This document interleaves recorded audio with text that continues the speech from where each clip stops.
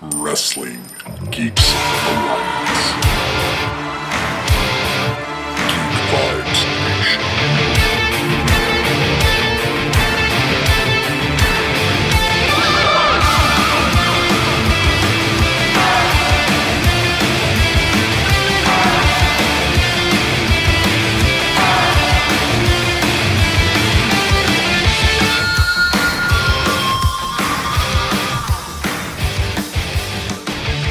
Heidi ho there, kids! This is your pal Dane Alves with another enticing, exciting, amazing episode of Wrestling Geeks Alliance, a weekly show in which me and my co-host, Christopher Brother Ray Patton, break down the latest and greatest in professional wrestling news and provide you with reviews over said shows of the previous week. The big ones, or what we consider the big ones, or the most bearable ones, or the most that we have time for ones. You know, it's a variety of options. But I couldn't do the show without my co-host, Christopher Brother Ray Patton. Christopher Patton. Chris, how are you doing, sir? I drank a lot of coffee this morning. Dude, me too. And I got my noon beers out, so I'm doing good, man. I'm excited to talk about wrestling. It's been a busy week. Lots of good shit coming out. Had to catch up on some New Japan Strong and see our boy Filthy Tom, open-weight champion. It's crazy. It's some really cool shit happening in the wrestling world. Dane, how is your week going, bud? It is going delightful. Actually, I kind of had a shitty week. But, you know, it happens. And now I'm on the weekend, and we get to, you know, talk about professional wrestling. And I'm excited. So since I'm excited, since you're excited, since we're in the mood, let's get into some wrestling news. My first wrestling news item, as I pull them up and try to slow everything down. Anyways, there was another documentary, Chris, from A&E. We're going to be able to now have like spitball 2 sets of them starting soon, because these will continue. The first one on A&E was about Austin. Second one that we're about to talk to you about Piper. Macho Man's is going to be this weekend. And then Dark Side of the Ring starts off with their 2-parter for Brian Pillman next week. Pretty exciting stuff, because I always love learning about professional wrestlers. And the subject of this one in, specific was one of my favorites, one of your favorites, one of many favorites, one of the greatest heels in the business. I would say one of the most endearing, badass baby faces also. He definitely gets that, because I kind of perceived him more like that, being born in 85 and whatnot. But just an incredible wrestler, just wiry as hell in the ring. And some of the stuff that they went over, I did not know. Like, just going about how he got started. He was a boxer, knowing those type of details, and him getting trained by, I forgot the gentleman's name. He looked like a living version of Popeye, but incredible. I think his LaBelle was his last name. Yeah, it's LaBelle. It's also where Daniel Bryan got the LaBelle lock from. So wow, he's trained a bunch of people over the years. The fact that this guy had training with Ronda Rousey is someone more modern, but also Piper, and then partially with Chuck Norris and Bruce Lee. He can all say that that's fucking ridiculous. And I'm sure Bruce and Chuck were just trying to diversify their styles, being a martial artist. And this guy apparently was a badass. So just Piper, you can disagree with me. I don't think he was ever known for his incredible, grappling skills, but he definitely learned the right side of performing in the ring from this guy. Yeah, so kind of weird. They talk about how he was a really great amateur wrestler, but then when he gets to get trained by LaBelle, he's like, he was shit at wrestling, but I think he means he was shit at hooking, like submission. So I'm assuming I'm assuming he just went there for training in case someone shot on him in the ring, which probably is similar with Bruce Lee and Chuck Norris, because you have to think if you get seen in public, right, you don't know who's going to come at you, and your martial arts might not necessarily be the best thing if the guy is like 6'5", 300 pounds. I know that we can suspend disbelief for the movies, but let's be honest. If you have that big of a size advantage, sometimes your martial arts doesn't mean dick all. So I'm assuming that's where that training came in, like being able to hook and break somebody's arm It's just kind of weird how they stated it in the documentary, but I'm guessing that's what he was talking about at least. Yep, and just a lot of his earlier stuff, I liked finding out more information and seeing a lot of the great promos that he was doing as a heel, and just how it turned all of a sudden into a 1980s hair metal band bio when it got to like, well, when him and Rick got together, they didn't even go into really many stories. Like, I feel like if it was Dark Side, we would have gotten the story of the two of them getting thrown out of the hotel in Puerto Rico because Roddy, started a fucking riot, and like Rick grabbed a bunch of drinks, turned around, and all of a sudden everyone's fighting. He's like, God damn it. And he starts, we've heard stories, whether they be over exaggerated or not. It just seemed even they were kind of presenting that him and Flair together was a good time. to say the worst and the least, if that makes sense. Yeah, you have to assume that the promoters broke them up just because they're like, someone's going to die if we keep these two together. There's some wild stories out there. There's lots of interviews with Rick talking about Roddy and Roddy talking about his time with Rick. So I would definitely recommend checking those out for sure if you're unaware of those. And they touch lightly on them, but I mean, it's 90 minutes to fit in a 30, 40-year career of a wrestler, so you can only fit so much into the documentary. The stuff I really, really loved, once again, with this one, the same as the Stone Cold Steve Austin documentary, is his family and talking about his home life and who he was as a person. Because, as a wrestling fan, even if you watch the shoot interviews, you don't really get all that. You're just getting who they were in the wrestling world. And you kind of like, there's some great stuff where they're talking about Roddy, he'd come home, he'd do all this stuff for his kids and just want them to have the best time. But like 2 or 3 days later, he's like addicted to the road and he's ready to leave. And they also talked about that in the Stone Cold Steve Austin podcast, the episode, I should say, not podcast, which I find very interesting. I wonder if that's going to correlate with the Randy documentary we're going to get. Yeah, that's a good question about it. And just like, I love the insight, and it talked about a lot of the big things that happened in the 80s once he went to the WWF, and everything that happened with the Rock and Wrestling and the first 2 WrestleManias, and sharing a lot of insight from Hulk Hogan and Mr. T, kind of getting their perspectives on him, and just really going into detail. And then the sad ending, and the broken down Piper, and how in WCW he had to get hip surgery, and then from that there would be like little ups, like him being involved with that Hogan Vince match or coming back and tagging with Ric Flair, but a lot of downs. Then he got bitter and he had a lot to say, specifically about Vince and the WWE, and kind of made amends and was on a better path and trying to do podcasting and stand-up comedy, and had a tragic passing that we've, way back when it happened. It was actually quite a few years ago. I don't even remember exactly. He passed away, and I was really saddened by watching that interview that happened to him either the day of or a couple of days before he went to sleep, and he was going to go to the doctor the next day to find out what was going on, rambling and not being able to make a full sentence on air. Just sucks that that's the case, and Piper is no longer with us. I think that he would have loved personally what's going on in AEW and just in general for a lot of stuff. And he wanted to do a podcast before they were popular, and I think he really could have done some awesome stuff retelling stories the way that Mick does, and kind of doing a stand-up style thing. So fucking sucks, especially for his family, but good documentary overall. What do you think closing out? Yeah, I thought it was a really fun documentary. If you don't know the Roddy Piper story, it's worth tuning in. If you're a wrestling fan, there's still stuff there for you. There's still meat on the bone. Like if you followed all of Roddy Piper's stories over the year, or have seen him live when he was doing the stand-up gimmick, and he's told some of these stories, it's still worth watching. Specifically, like I said, for the family, the aspect of it, and those interviews with his wife. I felt so heartbroken every time she talked, especially when she was talking about the passing of Roddy.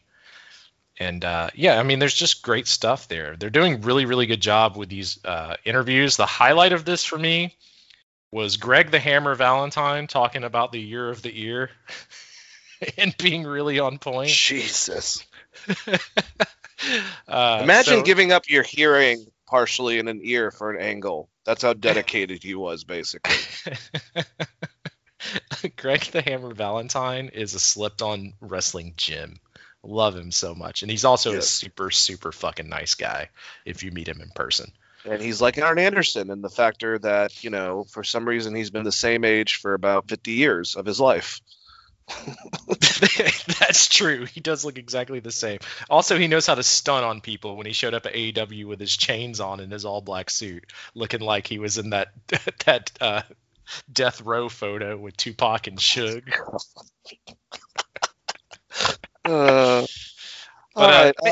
Great documentary. And great documentary. My wife, like I said, this is one of her favorites of all time. She absolutely loved it. There was a lot of stories she didn't know, as you know, not being as nerdy about wrestling as we are, or as geeky about wrestling as we are. But she absolutely loved it. So even if you're just a casual fan, it's worth checking out for sure. All right, well, let's move on. Definitely would recommend the documentary and enjoy all the documentaries coming out either on A&E or on Vice, the new home of MLW. Let's transition to that actually in a report that's going around and kind of been hinted by Court Bauer that some big things were coming. And now it seems that similar, I'm assuming, to their relationship with Evolve, with their relationship with Progress, and also ICW, there might be some type of relationship building between MLW and NXT. Now, the prospect of that's kind of terrifying because look what happened to the other three properties themselves. They kind of merged into WWE. But a lot of factors kind of was regarded as that. MLW themselves as a company, Court Bauer's worked for WWE in the past. That's how he, became who he became before starting MLW with someone like Dusty and Steve Corino and relaunching it in the early 2000s and kind of took a break from it, made it a podcasting thing, and now is the owner of it.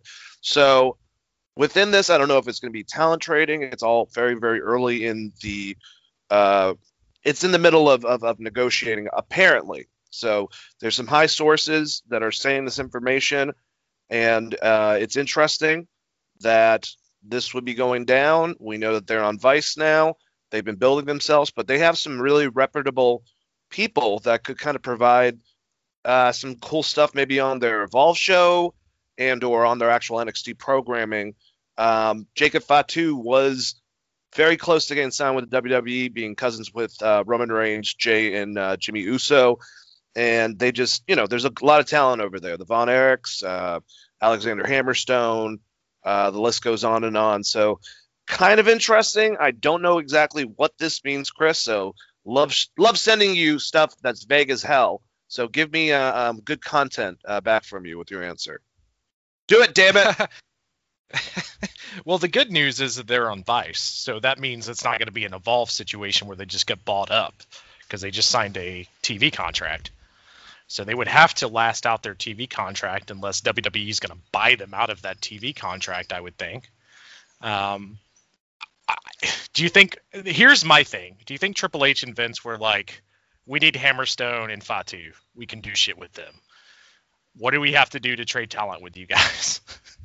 Yeah, that's kind of what it seems like, and I'm fine with that. Like, that'd be really awesome. Fatu coming in and having some matches with the Usos and Roman. I think that would be great. And Hammerstone is like a gem that we need to see on national TV way more often. I know you're super high on him, and there's a good reason for that. So I think it's interesting, man. It also shows that WWE is paying attention to the rest of the wrestling world and how they're trading talent. Everyone always says that Vince is old and stuck in his ways, so to speak, but this is a very anti-Vince move. Reminds me kind of ECW. So I would expect the talent trading to be like that. The funny thing is, they're saying, and this is Wrestling Observer. I just found out reading more details within the article that kind of is talking about this. But regarding the two of them working together, they want something on the lines for NXT of how Evolve was to a degree, but actually more of an ECW. This is directly from the article itself during the 1990s with their deal.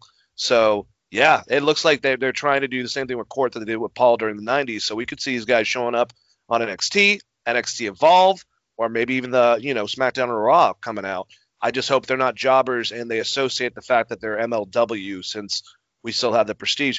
And let me just also say, if Selena De La Renta gets to get some airtime on USA on any format, that's another person I'd like to see, because she's an incredible manager and just talking piece. And she's only like 22 years old. It's ridiculous.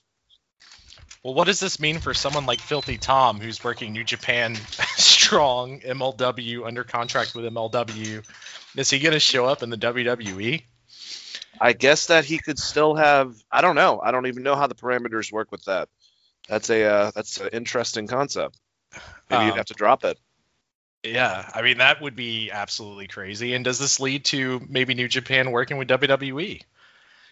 Because I mean, if you're gonna work with the biggest and the baddest, can you get? I mean, we've talked about it in the past, and I said this is the first thing they should have done when AEW showed up, is build a working relationship. Is that what they're actually going for? By opening it up to MLW, you open up other avenues for these other companies, and putting a big star on Raw and making them look good. As long as you make them look good, unlike Okada and Impact, for instance, if you make them look good, I bet New Japan would play ball under this new management they have. So it's all interesting stuff all around. And I agree with you. Serena would be absolutely fabulous in showing up and being invading. And that's funny. I haven't read the article that you're talking about, and I said the ECW thing. So Meltzer needs to get off my dick. I'll send you the article. It's re-reported by Wrestling Headlines, but I'll send it to you right now if you want to read it later on. I saw it literally as we were going on the air and was reading partially of it while I'm saying it live, because I'm like that, man. I'm so professional. So, what are you going to do? Well, I mean, I guess that, if multiple people are reporting it just based off their thoughts the same way, and the ECW thing is coming across, and that's how WWE is going to treat it, that makes the most sense. And hopefully they don't fuck it up this time. Yeah. They should look at the experience they had the last time and build on it and make it better. But, it was really cool seeing stuff like Jerry the King Lawler show up in ECW and run down how they're trash wrestlers and shit. So if we can get some cool stuff like that between MLW and NXT, I'm all game. I would be so fucking hyped to see Kushida or Ciampa show up on Vice TV on an MLW show. That'd be fucking incredible. It would be crazy, dude. That would be nuts. Yeah. Well, if it happens, it happens, but I'm excited about the information regardless. Let's move on to another story. All right, this is another one. SE Scoops. They have provided in the past stuff that has turned out true and also not true. So just this bare, grain of salt sort of fucking thing. But they've had some pretty good stuff as of lately. I will give them that. Apparently, there's negotiations with AEW for both Daga, who is the current AAA, I believe he's the Latin American champion. So let's just define this. So the Mega is their heavyweight championship, if you will, or the IWGP. It's better to compare to, because of what is to follow. That's Kenny Omega. He's right now their Mega heavyweight champion. Then there is this belt, which is kind of like their Intercontinental belt, if that makes sense.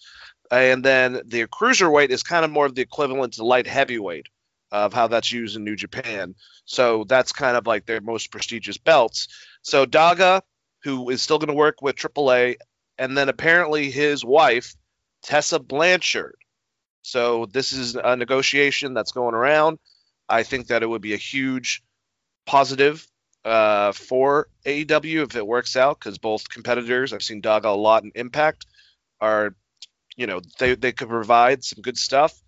Especially having it like Laredo Kid, but even more so with Daga being able to jump back and forth with AAA. And Tess is a good wrestler. Now, can we get over the hump? There's some stuff that she would probably need to do that she has put off for a while. In talking about it, we've kind of talked about that whole entire thing beaten to the ground, but How do you feel about this? Do you think it's true? Could you see this happening? And what are they going to do with Tessa? Try to put her baby face against Brie when she gets the title, or Britt? I mean, See, AAA is in a bad spot regardless because Kenny Omega holds their belt. So all of the leverage goes to the company bringing these other people in because he could just throw that belt in the trash can, similar to what we saw with, who was it in WCW, the female champion? She drops the title. Yeah, Medusa. So, I mean, they can do something like that. Like, he could start just tossing that belt around all he wanted to if he was going to be a complete dick. So all the leverage goes to them. The thing about Daga and Tessa that's interesting is you have this working relationship with Impact, and what is Don Callis's relationship with Tessa? Because she kind of fucked him over. You know what I mean? Like, and Don Callis is the center focal point of your top storyline in AEW. So while the conversations may be true, I would assume Don Callis would want Tessa to show back up, at least for Impact. And I don't know that that would necessarily be a thing. It's definitely interesting to think about, and I'm sure they're talking. Just like I said, Kenny Omega has the title, so they have to be talking to some extent because they're going to want Kenny to drop the fucking thing eventually. Not only that, I mean, the Lucha Brothers are their tag champions as well. Yeah, well, I mean, the Lucha Brothers at least have ties to, that AAA. Organization and AAA and a big part of that culture. So I don't think they would be dicks about it. But like Kenny Omega's fucking Canadian, and if they piss Don Callis off and him and Don Callis are boys, he could just be a real dick about dropping that title. So, like I said, all the leverage kind of goes to AEW. And I know people don't want to hear that because they think Tony Khan is the good guy versus Vince McMahon. But hey, business is fucking business, man. Yep. And as Jay-Z would say, I'm not a businessman. I'm a businessman. So, I'm sure that if they have, like I said, I think they have all the leverage there. If the conversations are happening, that's great. And hopefully it goes well and we could see Daga. That would be cool. But AEW doesn't have any plans on him dropping that title. They're really building towards him being the belt collector. So that's nuts. If you're AAA, just don't book him on any shows and strip the title and say he failed to defend or failed to show up or something would be better for AAA. Well, the funny thing is, Tony he was on right before. He's been doing now advertisement on Busted Open the day of Dynamite, and he was talking about Kenny winning the Impact belt, and Kenny's going to be mischievous about it, but he's saying that now it's going to be a point where Kenny is going to be, in his opinion, defending all three of those titles a hell of a lot more often to prove his worth, sort of thing. So I don't know if that was in or out of kayfabe, but it sounds like they want him to be appearing on all three platforms to get more exposure to an extent as well. So, but then again, this Impact, and I know that you probably didn't get a chance to watch it. The rule that he made with Scott D'Amore, with Don Callis and him, was that if he didn't make, at least an appearance and he didn't offend often, if he didn't come to the show at all, he'd be stripped of the title. So he made it right at the end just to fuck up Eddie Edwards and Sami Callihan during their match and just cause havoc with the Good Brothers, followed by a New Japan tag team who have the Impact titles, Juice Robinson and Finley's son, David Finley, breaking it up. It was so weird, Chris, because you had Impact guys, AEW guys, New Japan guys all brawling at the end of it, and Kenny stood tall with all the belts, looking like a badass. So, yeah, I don't even remember how we got here. Sorry, I rambled a lot. I mean, we got there by we talked about Kenny having all the titles and what that actually means. And if he's got a working relationship with Impact, like I said, the biggest thing with probably Tessa and both Daga is Don Callis ready to pull the trigger back on that again? Because like I said, she kind of fucked him over, and all the negotiation chips, not trips, all the negotiation chips are in Tony Khan's corner. Because one, he has the most money, he has the biggest TV deal, and he has your fucking champion. So he can kind of do whatever he wants. And like I said, people are going to probably hate on me for being like, well, Tony's a good guy and he really loves wrestling. Well, Vince at one point in time was a good guy who really loved wrestling. Yeah. So it's just like I said, business is business, man. So we'll see what happens. But Kenny being the belt collector, etc., that's negative for AAA. I probably would have already stripped him of the title for not being consistently there. Why is your heavyweight belt on another guy on a different product in a different continent? And what also, I want to know is where the fuck is his title? Because do they like AAA just hold on to it and just give it to him for the fucking matches? Because I've only seen it on AEW Dark once, and that's when it first fucking started. So there was some appeal in it. And since then, he has the TNA title, the Impact title, and the AEW title with him, and no AAA title. It's weird. well, I mean, bringing in guys from AAA is very smart on AEW's part if they're able to pull it off, because it's much like the luchadors coming into WCW. Like, if you're able to show that kind of style and highlight it and have the champion there and have those matches, that's amazing for AEW. What I don't understand is like how this works for AAA, and do American fans actually care about AAA that much, and do Mexican fans actually care about AAA that much, or Omega that much? Like, does he move the bar that high when Omega's on a show for their normal audience? I feel like eventually Psycho Clown's going to come and take that title from him somehow, because he's literally the most popular person they have there. Unless they have the other, choices are Laredo Kid, which is lost twice now, Pentagon and Phoenix. Those are kind of the biggest names over there. So I don't know. It's weird relationship. I also wonder if Andrade has signed a contract there, because he's doing a match with Alberto Del Rio. I don't want to get too much into the Alberto shit, because I just don't feel like talking about him. But he's doing a match with Alberto, which means he is able to wrestle. If he signs with AAA and they're working out a deal with him and Daga and Tessa Blanchard, that could be really good for AEW and Impact in general. Like, Andrade is the guy, not Alberto Del Rio. Just keep him off the TV screen. Look, I know like he's not been proven guilty in the court of law, but where there's smoke, there's usually fire in this situation. There's some pretty good picture evidence, but whatever. He just did some interview where he's being kind of offish about it and saying some things that were not necessarily great towards Paige. So great. That makes me that much more happier. People thought that he was going to be, since his size, like the next Tito Santana. And you can say about his in-ring style, I thought Tito was a pretty good wrestler, but he was very popular for his time and taller. And actually, from what most people say, the nicest guy in real life. I feel like he is the anti-Tito Santana, is how I feel about Alberto Del Rio. So, fuck him. Yeah, he seems like he has some personal demons and some other things going on, but Alberto Del Rio as a professional wrestler was pretty good. Like, his title run, his feud with Edge. I'll give him that. His run in Impact, like, all of that stuff was pretty damn good. But as far as a person goes, I don't know that I would necessarily want him on my roster, just based off what's happened in Impact and other places that he has wrestled or fought MMA-wise, I guess, because he did that.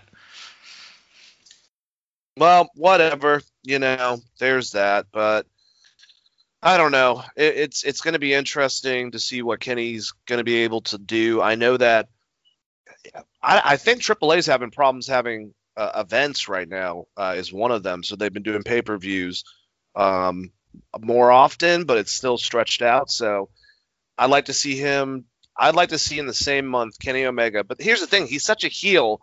I don't know if it makes sense, but I'd love to see him defend all three titles in like a month's period and win them, or retain them all three of them. But eventually, here's the problem. And he can call out another champion if he wants to. Eventually, he's got to lose. And AEW seems like it would be the last one out of those three that he currently has, but he's not going to hold on to him forever. I mean, Impact's now doing, and I don't think that the winner of this will actually get the title from him, but they're doing a tournament, and the last like 6 people will be involved in a match, and the winner will move on for a title shot. And we know for a fact that Chris Bay is going to be in it because he beat one of the fucking random guys in Cousin Diener, I think is his name. But Chris Bay's popular there. They had another match with Zach and Brian Myers, and I believe Zach won. Yeah, Zack Ryder won. Not Zack Ryder, Matt Cardona won. And probably Eddie Edwards is going to be involved in that. I'm assuming Moose is probably going to win, but they're already figuring stuff out. AAA is doing stuff. And Adam Page is climbing the ranks? I don't know. Christian? I have no idea. But have they backed themselves in a corner, though, is what I'm saying, Chris. And if they add more titles to it, is it another corner? Like, think about back in the day, you had people like Vader, like Ultimo Dragon, people that pulled this off, but let's face it, some of the titles were from smaller promotions and stuff like that. Like, not saying that Impact is huge or anything like that, but this is 3 televised situations. I don't know. It's a very weird concept. Well, see, the thing is AEW is not big enough for this to actually be beneficial to the smaller products. I mean, if you're pulling like 100,000 more viewers because Omega is on your product, but your total viewership is 300,000, I don't know that necessarily helps your company. Maybe I'm crazy about this, but like, you're letting this guy carry your title, so you're basically saying the rest of your roster ain't shit, essentially. Mm-hmm. And I hate that. But like with Vader and Ultimo Dragon, it was more of a territory system. So them, having multiple belts, they were still working all these companies. What's interesting when you get into like MLW and WWE, like we were talking about earlier, like WWE is a huge platform. So if you wanted to do a belt collector, Roman showing up and taking the MLW championship, or Fatu showing up and him winning, taking it from his cousin and making that part of the family angle, and then building to something with, like Filthy Tom, there's bigger exposure there. I mean, almost 2 million people watch SmackDown versus, under 1 million for AEW. So you got to weigh the benefits of this kind of stuff before you do it. That's why bookers don't like having championships on multiple people. In Japan, like, it's a little bit different, especially during the time period of Ultimo Dragon and Vader that we're talking about. I don't know that this necessarily works in modern wrestling. I mean, they're giving it a shot, but I don't know the benefit for AAA or Impact by having Kenny be triple champion. It's good for AEW because that's the primary storyline, but I don't know how it helps these smaller companies. With MLW, like having Roman show up on your show, that's a big fucking deal. But that's also Roman versus Kenny Omega. And Roman is a bigger star in America. You guys can get mad at me if you want, but it is what it is. I'm just now salivating at the concept of the tribal chief, the king of wrestling himself, Roman Reigns, going over, beating Bobby Lashley, taking that title, going down, beating Killian Cross, taking that title, MLW, NXT Evolve, NXT UK, but he can't beat Walter. That's the only thing. He can't beat Walter. That's my fucking limit. Sorry. He can beat Jacob Fatu, Bobby Lashley, even Killian Cross, Killer Cross, whatever the fuck, Karrion Cross, and also whoever the fuck's this Evolve champion that will eventually come out. But he cannot beat Walter. Sorry. Then Walter wins all. This is the thing with having a bigger product than the other company and having multiple shows 2 shows that do higher ratings. You're more likely to pull something like this off. And then working with MLW, I mean, they could easily do a belt collector with Roman Reigns that would overshadow what Omega's doing if they just want to be straight dicks, which we'll see. I mean, Vince does like to be a straight dick, so it's very possible. I'm going to show him mine. Dad, I don't think you should show anyone your dick. Did you find out what happened to Louis C.K.? It was not a good thing at all. Shut up! What's Walter's number? Because what you just presented, where Walter is the guy that finally stops Roman, that's a great fucking story. What's his number to get him on the main product? What's that money look like? Vince, cash out for it, dog. I agree with you. All right, let's move on to the news. Fellow Bullet Club member, if this is the Bullet Club that's on AEW and Impact, I don't know. I think they're the Elite. I don't remember. But anyways, coming to Impact Wrestling that I'm actually excited about. One of the only guys or maybe the only guy that's won the Super J Cup twice, 2-time IWGP Junior Heavyweight Tag Team Champion, and also past Junior Heavyweight Champion. Part of the Bullet Club, like I said. ELP! El Phantasmo is now coming to Impact Wrestling and going after, well, I guess Josh Alexander at this point for the X Division Championship. So this will be another person who has been over here, obviously, because of the pandemic. They made New Japan Strong over here stateside, and he's someone that's been doing some stuff. So just like Juice and Finn, or Finn Juice, or whatever the fuck it's called, he's going to be over there doing some stuff. I can't wait to see a match that I feel is inevitable with him and Ace Austin. I think they'll have an outstanding match. They have similar personalities, but I'm a big fan of ELP. I've been, championing him for a while now. Definitely gives me a lot of X-Pac vibes in a very, very positive way, or just Sean Waltman in general. I'm looking forward to seeing what he can do in Impact. I'm watching it because there is some good stuff out of it, and now it does involve Kenny in a storyline that's going, well, at least they're admitting it on one company than the other. But either way, I'm watching it. So to see him in the X Division tying it up with the likes of Chris Bay, champion Josh Alexander, Ace Austin, TJP, and all the other strong X Division members, Willie Mack, I'm looking forward to that. I think that's pretty cool. So what do you think about ELP coming to Impact Wrestling? It's a huge get. And he might be the best damn wrestler on their actual roster coming in, maybe outside of Kenny Omega.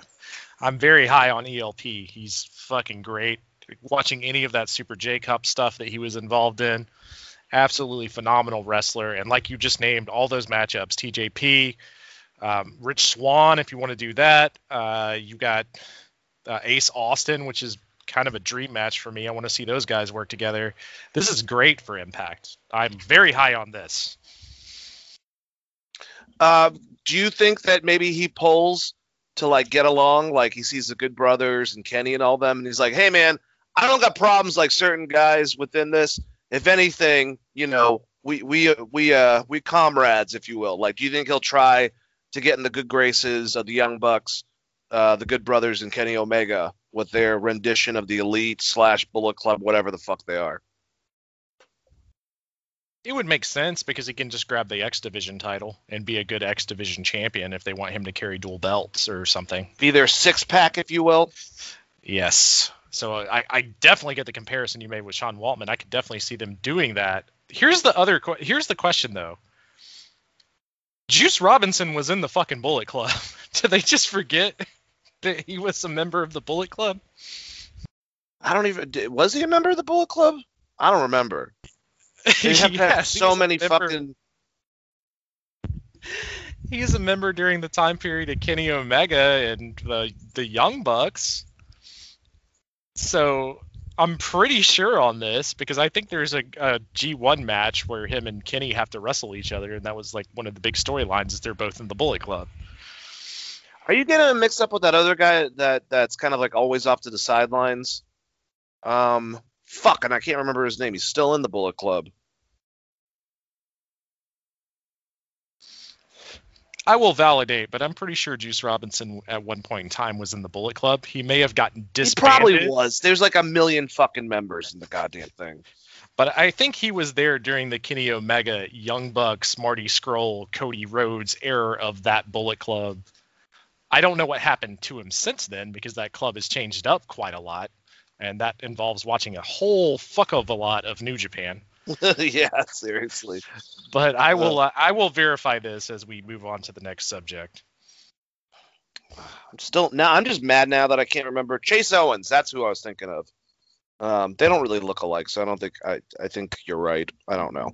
But anyways, yeah, I definitely think ELP will make a big splash, and for the prestigious title, I think the X Division's a pretty prestigious title. for Impact. You know, with all the people that have held it in the past, Samoa Joe, fucking AJ Styles, Christopher Daniels. It goes on and on and on. So I'd like to see him with that title. I am definitely looking forward. Let's talk ratings, Chris, because we have been down on both platforms. NXT was down a bit.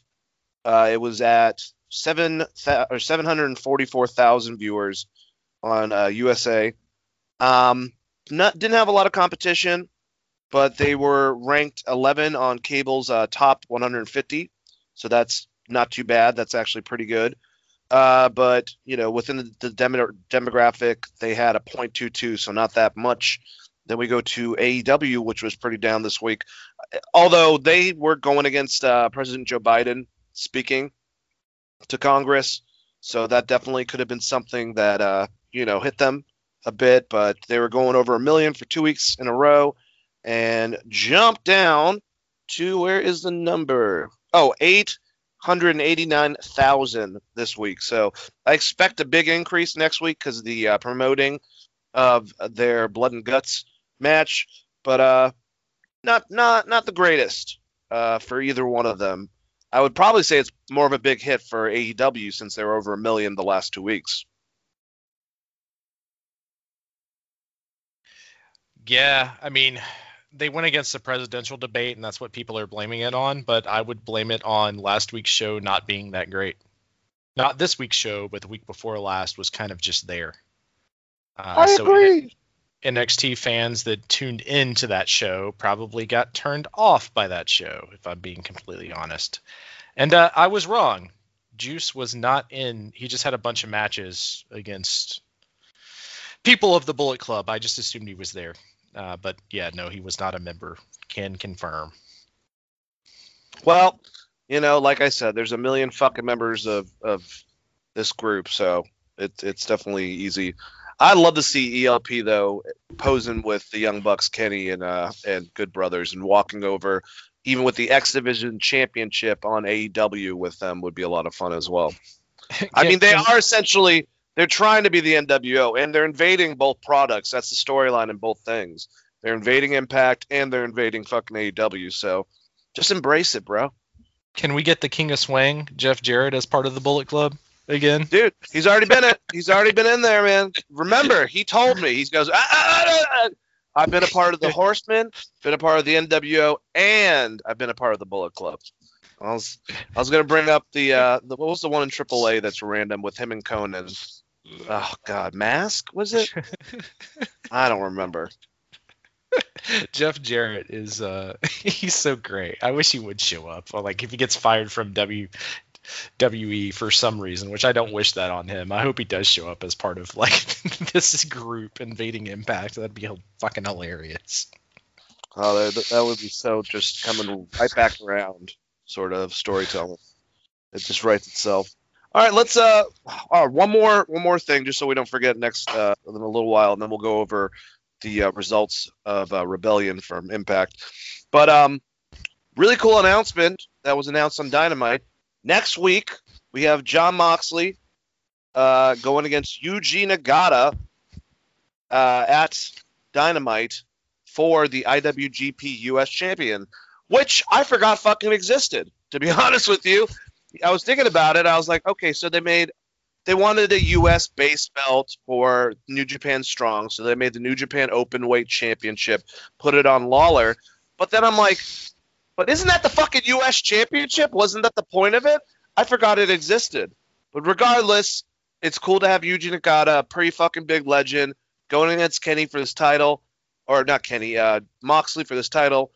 I don't see Moxley losing it. I think it's going to take someone a bit bigger, maybe Minoru Suzuki or someone to take that. But I could be wrong. This could be the time where maybe Kenny fucks him over, and then after he loses, they fuck him off. They fuck him up, and then he's off, with Renee while she has her, her baby, their baby. So I have no idea what's going to happen, but I think it's really cool. New Japan talent, a legend like Yuji Nagata, who I'm pretty sure has been over here for a while helping Shibata train at the LA Dojo. I could be wrong. They could be flying him in. but going against fucking the AEW wrestler of Jon Moxley with the IWGP US Championship in a match on Dynamite. This type of stuff does make me excited. It's like everyone's playing with each other, and it's just a matter of time before someone fucks each other over.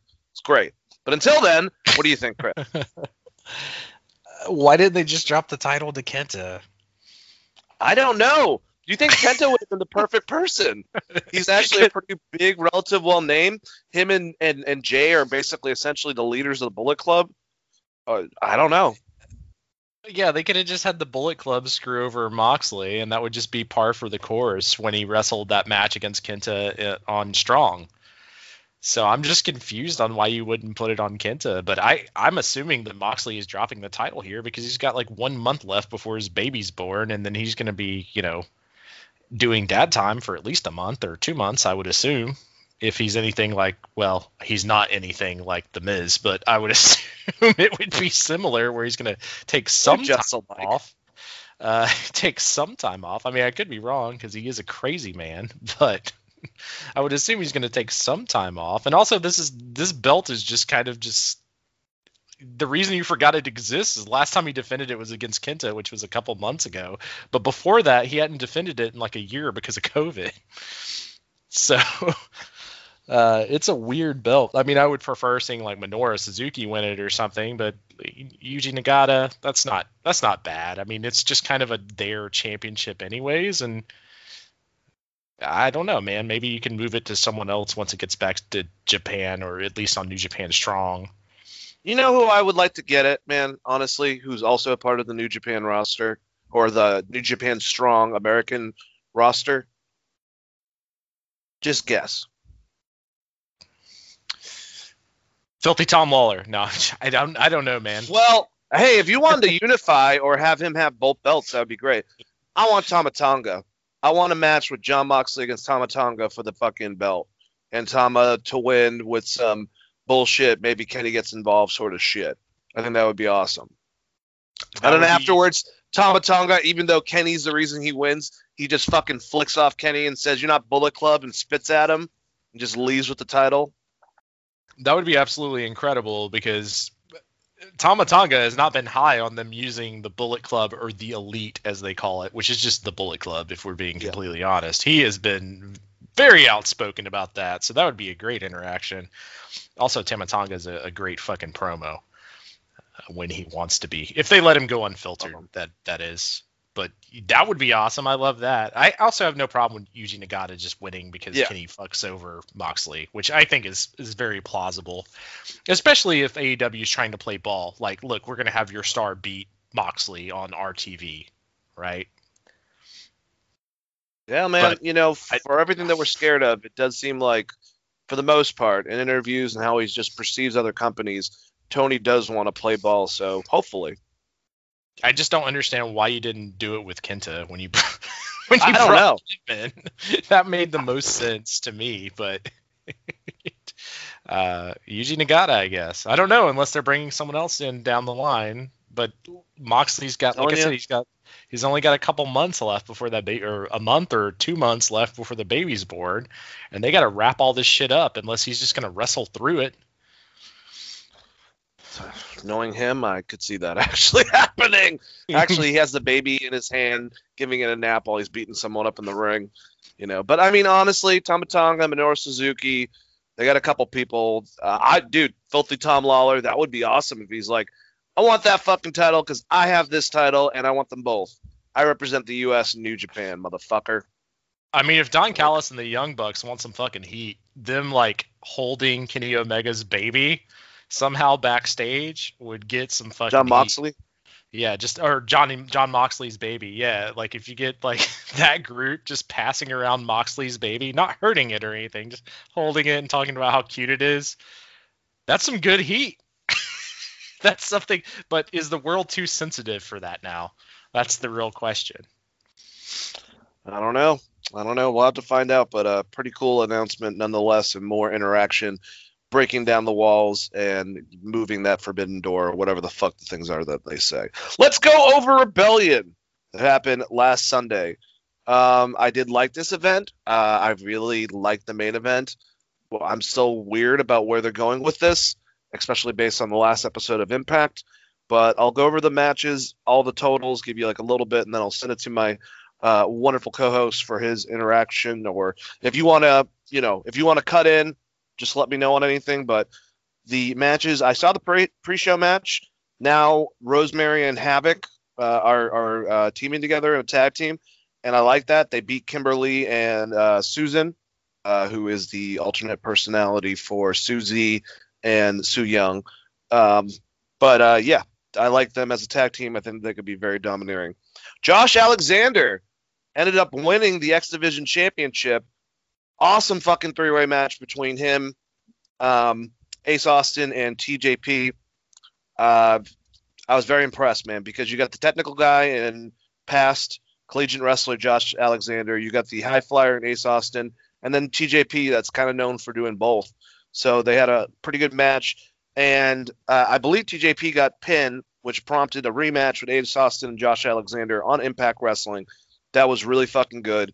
And Josh Alexander ended up putting him in the ankle lock and winning. I would definitely recommend that match. Violent by Design. We had Diener, Joe Doring, and Rhino. We didn't know what the hell was going to happen since Eric Young got hurt. He's out for a while, still being their manager. And Big Kaz, W. Morrissey is what he's going by now, based on his actual name, ended up helping win against Chris Sabin, Eddie Edwards, James Storm, and Willie Mack. A lot of great wrestlers and a lot of fun spots, but essentially a spot fest. Brian Myers defeated Matt Cardona. He would get his win back on Impact the next week, so they're definitely going for a third. So pretty good grudge match, about 10 minutes. Jordan Grace and Rachel Ellering, with Jazz in their corner, beat Fire and Flavor and got the Impact Knockout Tag Team Championships. Trey Miguel ended up beating Sami Callihan in a brutal last man standing match.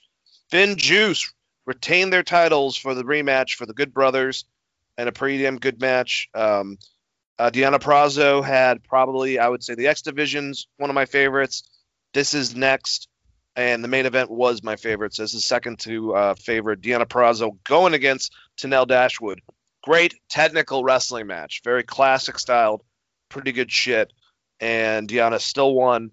And it looks like someone's going to be coming for her in the form of an old superstar that I don't know her name offhand. But she's from Texas. And I don't know, she's blonde haired. Chris, is this reminding you of anyone at all? Very popular. Is it a Von Erich? No, it's not Lacey. It's this girl that was called like Miss Texas. I don't know. She's from like the late 2000s, 2010-ish. Well, don't tease us. Just tell us. I don't know what her name is. I just had the results and I forgot that she came out and called out Deanna Prazo. I need more details than Miss Texas. I have no idea, Doug. I mean, is it the girl that was a Hooters calendar girl? What's her name? Oh, well, I hope so. It's not Velvet Sky. Is it Velvet? It No. can't be Velvet Sky, right? It's I'm trying to think of legends. I mean, it's not Gail Kim. No, I would remember Gail Kim. Yeah, so obviously, is it ODB? Is ODB from Texas? Taylor Wilde. No clue, dude. Absolutely no clue. Well, that's what they're considering legends nowadays, I guess. I don't fucking know. Yeah. Big Cass was definitely the bigger return, I would say. Yeah, He looked jacked, by the way. I must not have seen this or heard this or read anything about it, but I would never in a million years guess Taylor Wilde, because I would consider, as far as legends in that company, someone like Velvet Sky, anyone that was in The Beautiful People, Gail Kim, obviously, Mickey James, and then to me, even though she had a short run, Lacey Von Erich, which is when you said Texas, I thought you meant Lacey was coming back because she just did all that stuff. She did a bunch of not promos, but a bunch of interviews and stuff at WrestleMania, which would have been super sick, but that's not the case. Before we go into the main event, anything to say about anything that I previously just talked about? Put you on the Yes, spot. so I wrote down notes. As you were going. Su Yung should just be Su Yung. I don't like the multiple personality gimmicks. The match itself was fine. Ace Austin is my favorite person in Impact right now. I think he's fucking great. Yep. That was Incredible. a fun match. Violent by Design. Don't care about Big Cass. This match was just kind of average. Like you said, kind of a big spot fest. Brian Myers and Matt Cardona, they just had a fucking good wrestling match. I don't know. Do they have that? Do they have that Kevin Owens, Sami Zayn type of chemistry? Because they had another awesome match on Impact. Yeah, This I was mean, it last just kind of. I mean, it just seems like that, right? They know each other so well that they just had a good match. But it was just a straight wrestling match, and it was those two, and they're in the middle of the card, and they're not chasing any titles. So it was just kind of there, but it was a really good match. Ella Ring's daughter, and I'm forgetting her first Rachel. name. She's fucking great. Like her Yep. a lot. So I liked that match, and then Finn and Juice retaining. I'm good with that because you don't need both sets of tag titles traveling between AEW and Impact. So I like the decision on that, and I like Juice Robinson a lot. He's grown on me over the years, and David Finley's kid, whose first name I'm blanking on. I've been impressed with him when I've seen him in New Japan, but I haven't watched as much Impact. Deonna Purrazzo, WWE, go fuck yourself. Why did you release this person in? I don't know, man. She's such a good technical wrestler. Like, she's pulling out holds out of her ass, basically. I have no clue what they didn't see in her. She's an athletic freak too. Like, they used her in that big spot in the Royal Rumble, and then they never really utilized her to her full potential ever again. It's fucking ridiculous. That's a huge miss for NXT and WWE. I don't know how they missed on her. She's one of my favorites, if not my favorite, on this fucking female roster that they have. I'll tell you that her persona is kind of annoying, but I'll say very much the same thing for Tenelle Dashwood.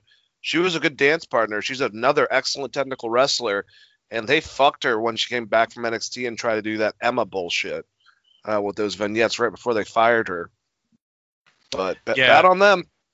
Yeah, I just don't understand. I mean, they have so much women talent on NXT that in WWE, I'll give them a little bit of a pass. The main roster is just booked poorly, but they have great female wrestlers there. Yep.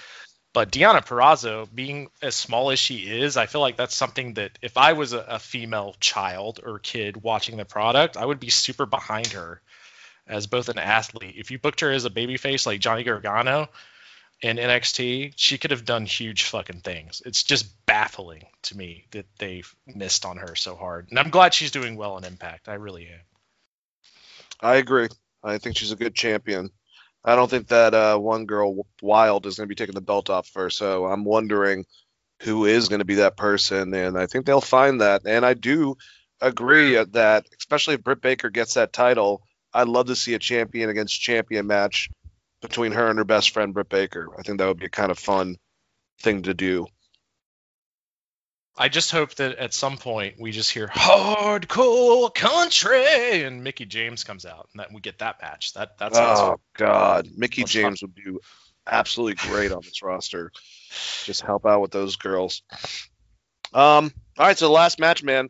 Excellent match. Kenny Omega, Rich Swann. This is for all the marbles. Rich putting on the Impact and TNA title, which I'm wondering when they're going to unify. They were supposed to do that already, but whatever. It still looks cool. I love the TNA title way more so than the fucking Impact title. I got to be honest with you. A little bit classic on that. But he put those two on, and Kenny put the AEW title. There was shenanigans, but, I mean, the majority of this fight was great athleticism. I don't know when it happened, but apparently Rich suffered a minor concussion. He got his bell rung at some point. But just back and forth. And of course, Kenny finally, Rich never had me thinking, I don't think to a full extent, that he was going to win. That's what I was wondering, if he was going to be able to provide. But I kind of don't, none of the hope spots really made me think that anything was going to change. And then, of course, we get a couple V-triggers, One Wing Angel, 1, 2, 3. Kenny Omega is now the AAA Mega Champion. He is now the AEW World Heavyweight Champion and the Impact World Heavyweight Champion. He's got 4 belts, and he is a belt collector. So that is it. I am looking forward to the prospect of the tournament that's going to turn into a 6-man who's going to go against Kenny, but just also the matchups that Kenny can have. Kenny versus Sami Callihan is very interesting. Kenny versus Eddie Edwards should be a fucking awesome match based on Eddie's technical abilities. I'm sure that he'll want to go against Rich again, but Moose and him, I think, could have a great match. There's a lot of guys over there. Him and whatchamacallit, Matt Cardona, that I think that Kenny could have some excellent matches with, and I'm looking forward to this. They're definitely acknowledging themselves more so on Impact, but they're getting a lot of extra shit to do to kind of add to the story. So it's not as publicized, I would say, on AEW. But it was recorded this week, so maybe next week there will be. I like to see Kenny come out with all the belts on him. I think that would be a cool thing, visual. So this next week it's going to be live. It's got all the belts. It's had the AEW around his waist because that's his main belt, and push it that way. And I will say too, on Impact, he got a little chance to cut a promo. The week before that, he cut a long-ass promo. And even though they've been silly, and I don't like that part of it, also on AEW, he's been cutting promos and cutting pretty damn good promos. So hopefully he can build off of that. I like that he's kind of being more stoic and settled and more, kind of calming himself down. I don't know if that was a suggestion from Callis or Chris Jericho to, why don't you kind of like study a little bit the way that Bockwinkel does it and kind of bring that towards your thing. Not saying that he's up there on that level, but I'm saying that he's kind of going a different dynamic than the weird, crazy Kenny who talks like this constantly. La la la. Like none of that. He's trying, it seems. But thank God he has Don Callis because he can cut a fucking promo. But just a weird ending. And it was great actually having Mauro Ranallo there. I think that it was fun for him to be able to put that notch under his belt, being able to be a part of that setup and with a Kenny Omega match. So I think he actually interacted well. I would use Mauro once in a while to give that big match feel for any of these companies.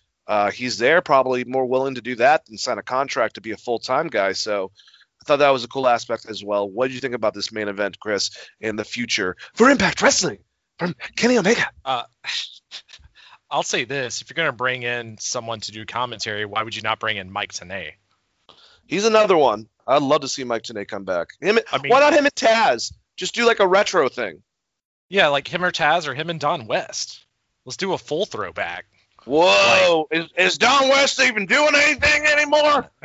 He used to be selling shit. I used to get those $5 or $15 grab bags with like 4 shirts in them from TNA, but I haven't seen him in a while. But I mean, like, if you're gonna, to me, like, Mauro Ranallo has nothing to do with either of these wrestlers. He may have announced like a couple of Rich Swann matches, so him being there was just kind of weird for me. Like, if you're going to bring it, it's like when Jim Ross would do WrestleMania after he kind of retired from announcing for a while, and he would come in and do WrestleMania. It felt special because of the connection to the company. For me, Mauro Ranallo is a WWE guy, whether he wants to be or not, or more specifically an NXT guy, and you just brought him into your company for like a one-off match with Kenny Omega. Like, to me, it would make more sense if you brought, Kevin Kelly or Mike Tenay or someone that, has more of a relationship with the actual wrestler involved in the match. He did fine. He still annoys me as a commentator. He always has. This is not a new thing.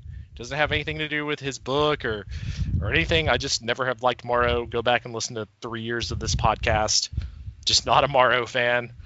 That being said, this was a good match. The biggest problem I had was the suspension of disbelief, which you already talked about. Rich Swann's just not big enough of a star for me to think that he was ever going to win this title, especially with the odds stacked against him. He doesn't really have any friends. In fact, Moose is trying to kill him actively on their main product. So it's just Rich Swann versus the entire world, and never thought that belt was changing hands, and no period in the match did I think it was going to change hands. It sucks he got dinged with a concussion. Maybe that hurt it a little bit. Maybe there's going to be one big comeback spot or something that we didn't get to see. We'll never know that information. But the match itself is good, and I completely agree with you about Kenny Omega. The best thing they could have done for Kenny Omega is give him Don Callis, because Don Callis is 1,000 times better of a promo than Kenny Omega. Yeah, I agree with you. I think the thing with Morrow, the aspect of it, he's perceived to not only just be NXT and WWE, but Pride and boxing. So he's kind of like this, big fight feel type announcer. So in that regard, I agree with you. But if you're going to go back, you might as well bring a legend that has been a part of TNA and Impact beforehand, like a Mike Tenay, like Taz, who they have a relationship. That'd be great if they showed up. And, D'Lo and I forgot the other gentleman's name. They used to be from WWE. If they sat out and let the main event be Taz and Mike Tenay, that would have been awesome. Yeah, it's Matt Striker, right? Matt's a lot better, I think.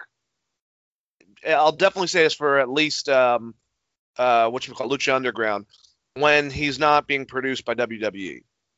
Yeah. So he's their other lead announcer, though, right? Matt Striker, or did he get removed recently? No, that is him. Why is my okay? Yeah. So the other.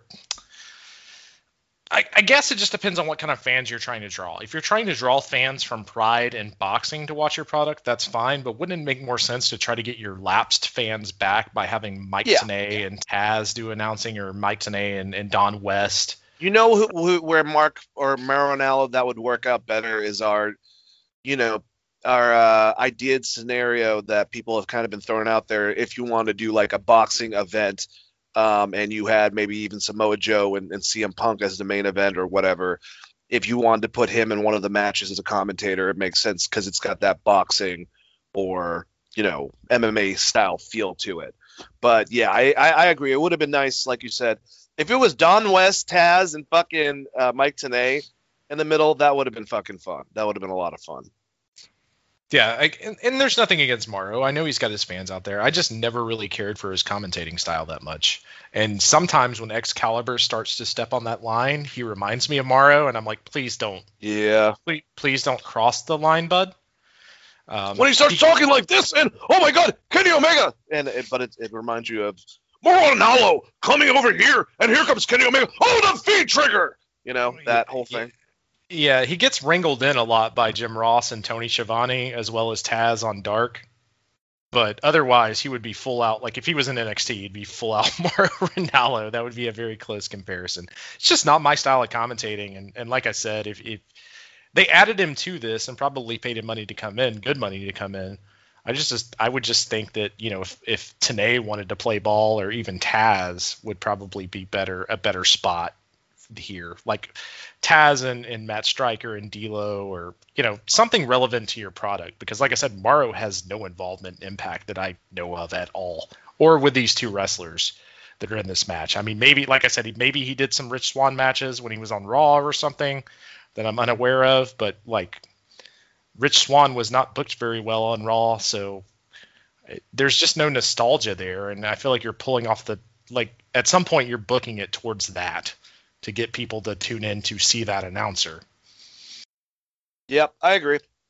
All right, let's move on. That was Rebellion. Pretty good pay-per-view. That kind of covers the week, if you will, of wrestling for Thursday night, because we kind of gone over a little bit of what happened as far as the show after their major pay-per-view. So let's go in order for the rest of the days. We got Monday, Tuesday, Wednesday, Friday. We're at Monday. Hey, Chris, the only thing I care about, I guess, maybe, or remember even from Monday Night Raw, is now we have the era of RK Bro, Randy Orton and Matt Riddle as your odd couple tag team. And I have to say, from the stupid shit I saw, it actually made me laugh, and based on what the fuck both guys have been doing for the last couple months, made me go, you know what? This is going to end up with Randy Orton completely destroying Matt Riddle, but apparently he sees a lot in Matt Riddle personally from what he said, and this might have been part of his idea. So I'm wondering where the fuck this is going. This is the only thing I care about, and that includes their World Heavyweight title picture, because now it's Braun, Drew, and Bobby, whatever. I guess they have no fucking one else. But RK Bro, all I want is time for Matt Riddle to say something stupid to Randy and him give the goddamn it, fuck my life look, and then Matt Riddle to go off on his scooter, and then just walking by him is Edge going, nice upgrade, man. Really fucking good job. And maybe get nose to nose with him and Randy to fucking just walk off. But yeah, this is Raw's abysmal. 3 hours. I would rather cover Impact, NWA that I would have to pay for to watch, and fucking MLW on the show than try to really go into Raw. There, I said it. I don't fucking care. It's my Monday review. RKO Bro is great. Or was it RK Bro? Wait, how did they say I don't it? know. Either way, I enjoy the hell out of this because it's just shades of what he did with Pete Dunne. So it's a repeat of that because Randy Orton's so stoic and robotical to some extent, and him being with Matt Riddle is great. Now, the one thing I would give them advice on is stop writing so much for Matt Riddle. Just let Matt Riddle be Matt Riddle. He's way better when you just let him kind of do his thing. Give him some liner notes or something. I'm not saying go out there and just give him a live mic and let him be fucking crazy. But, don't write so much and don't try to write like you were directing Fast Times at Ridgemont High or something. Just let him be him. It works way better. So once RKO screws him over, do you think that RVD will come to save him? Because that's what we really want. That would be great. But it's kind of like the Odd Couple or Planes and Trains and Automobiles, like something about these two people being together. It's the Steve Martin, John Candy thing that makes it. Or so The Rock and great. Mankind. Yeah, it just works. Like something about those two people being in a tag team is fucking hilarious. And Mankind was great at that because he also did it with Austin, right? Austin and Mankind, that's good. And then also, Kane and Daniel Bryan. Yep. It's a good format. I love that. The rest of the show, the title picture I'm excited about just because they still have Keith Lee. And if Keith Lee shows up and gets involved, that would be fun. If they know how to do it right, and that would be a really good big man match. And Bobby Lashley has improved to me immensely and has had good matches. So if he's going to go against Braun and Drew, I'm okay with that. It should be fine. I mean, you hurt Drew kind of by having him in that feud with Randy for so long and dropping the title, picking the title back up. We already talked about that. And then he just lost at Mania. So you're like, why is he challenging for the title again? But I mean, the real answer is they don't have anyone next up except for Sheamus, who already has a belt and lost to Drew. So, it's kind of hard to care about that Raw heavyweight title picture because they've put so many Titans out there, but they've had Bobby Lashley beat everybody. He's got the Brock Lesnar syndrome almost. And the other takeaway from this is like, where the fuck is AJ Styles? And almost I got excited about their title win and they've been off. I know they're coming back next week, but 2 weeks of them not being there sucks. And apparently, I think it's from what Dave said, there's no news that they had anything. No COVID, no nothing. So why the fuck did they keep them off for 2 weeks?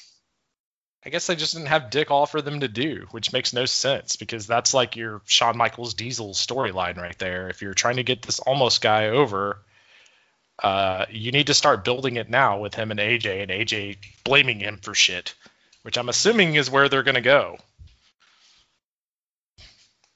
Well, speaking about that, man, let's move over to NXT. You talked about the Diesel Shawn Michaels type concept, and what started off NXT was a match with Dakota Kai.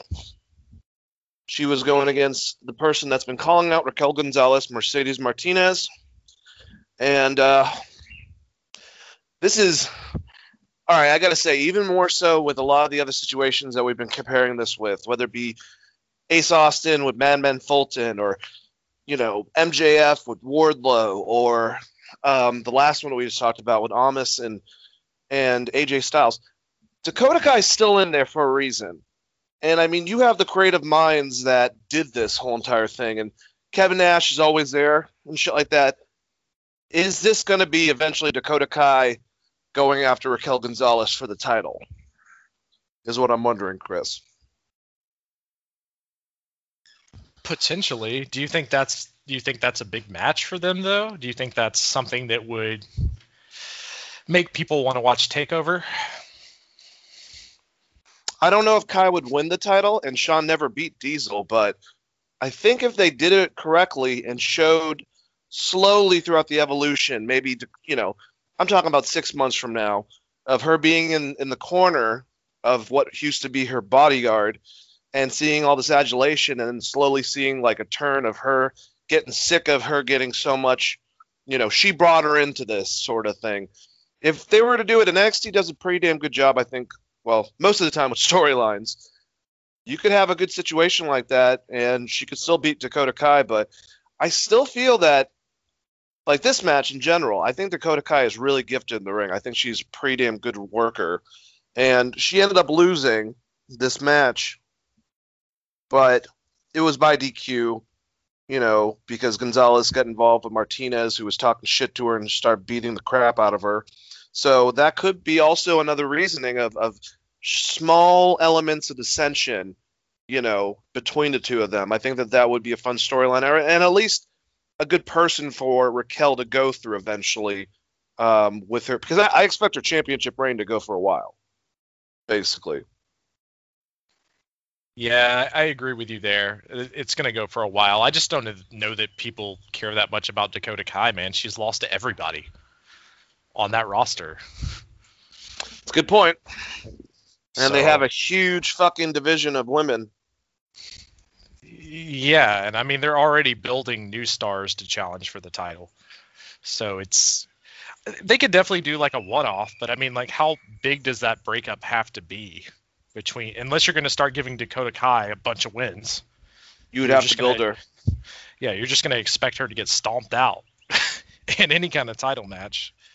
But it's WWE, so who the fuck knows? They might just be like, nope, Dakota Kai is really good, has one really good match, gets a strong win, and then here's your NXT pay-per-view. They book weird, man. It's hard to predict shit with NXT and WWE in general a lot of times. Yeah, I would have to agree with you. Well, yes, so it ended afterwards with them, just basically Raquel Gonzalez destroying Mercedes Martinez and talking trash in Spanish to her. So just interesting what's going to happen there. Next, we had Mackenzie Mitchell. She was backstage. She was interviewing Ember Moon and Shotzi Blackheart. And, just talking about the Robert Stone brand and how they're, trying to go after them. And they have all these different obstacles in their way, obviously the way and whatnot. And just strange enough, Frankie Monet comes up to introduce herself with her dog. And she said that she had some stuff that she saw that was left for Moon and Blackheart. And they were like flowers and some notes. And they were from Dexter Lumis. So both of them were like, this is not for me, this is for you. And then Amber Moon's like, I'm married, so this is definitely not for me. So that was it. It's setting up some stuff for later on that we will get to. How'd you like this little segment, Chris? Stupid. You're basing your entire fucking show around a joke. It's a mid-card comedy act with Lumis. Like, why are you putting Ember Moon, your former NXT champion, into these kind of situations? And then Frankie Monet just debuted.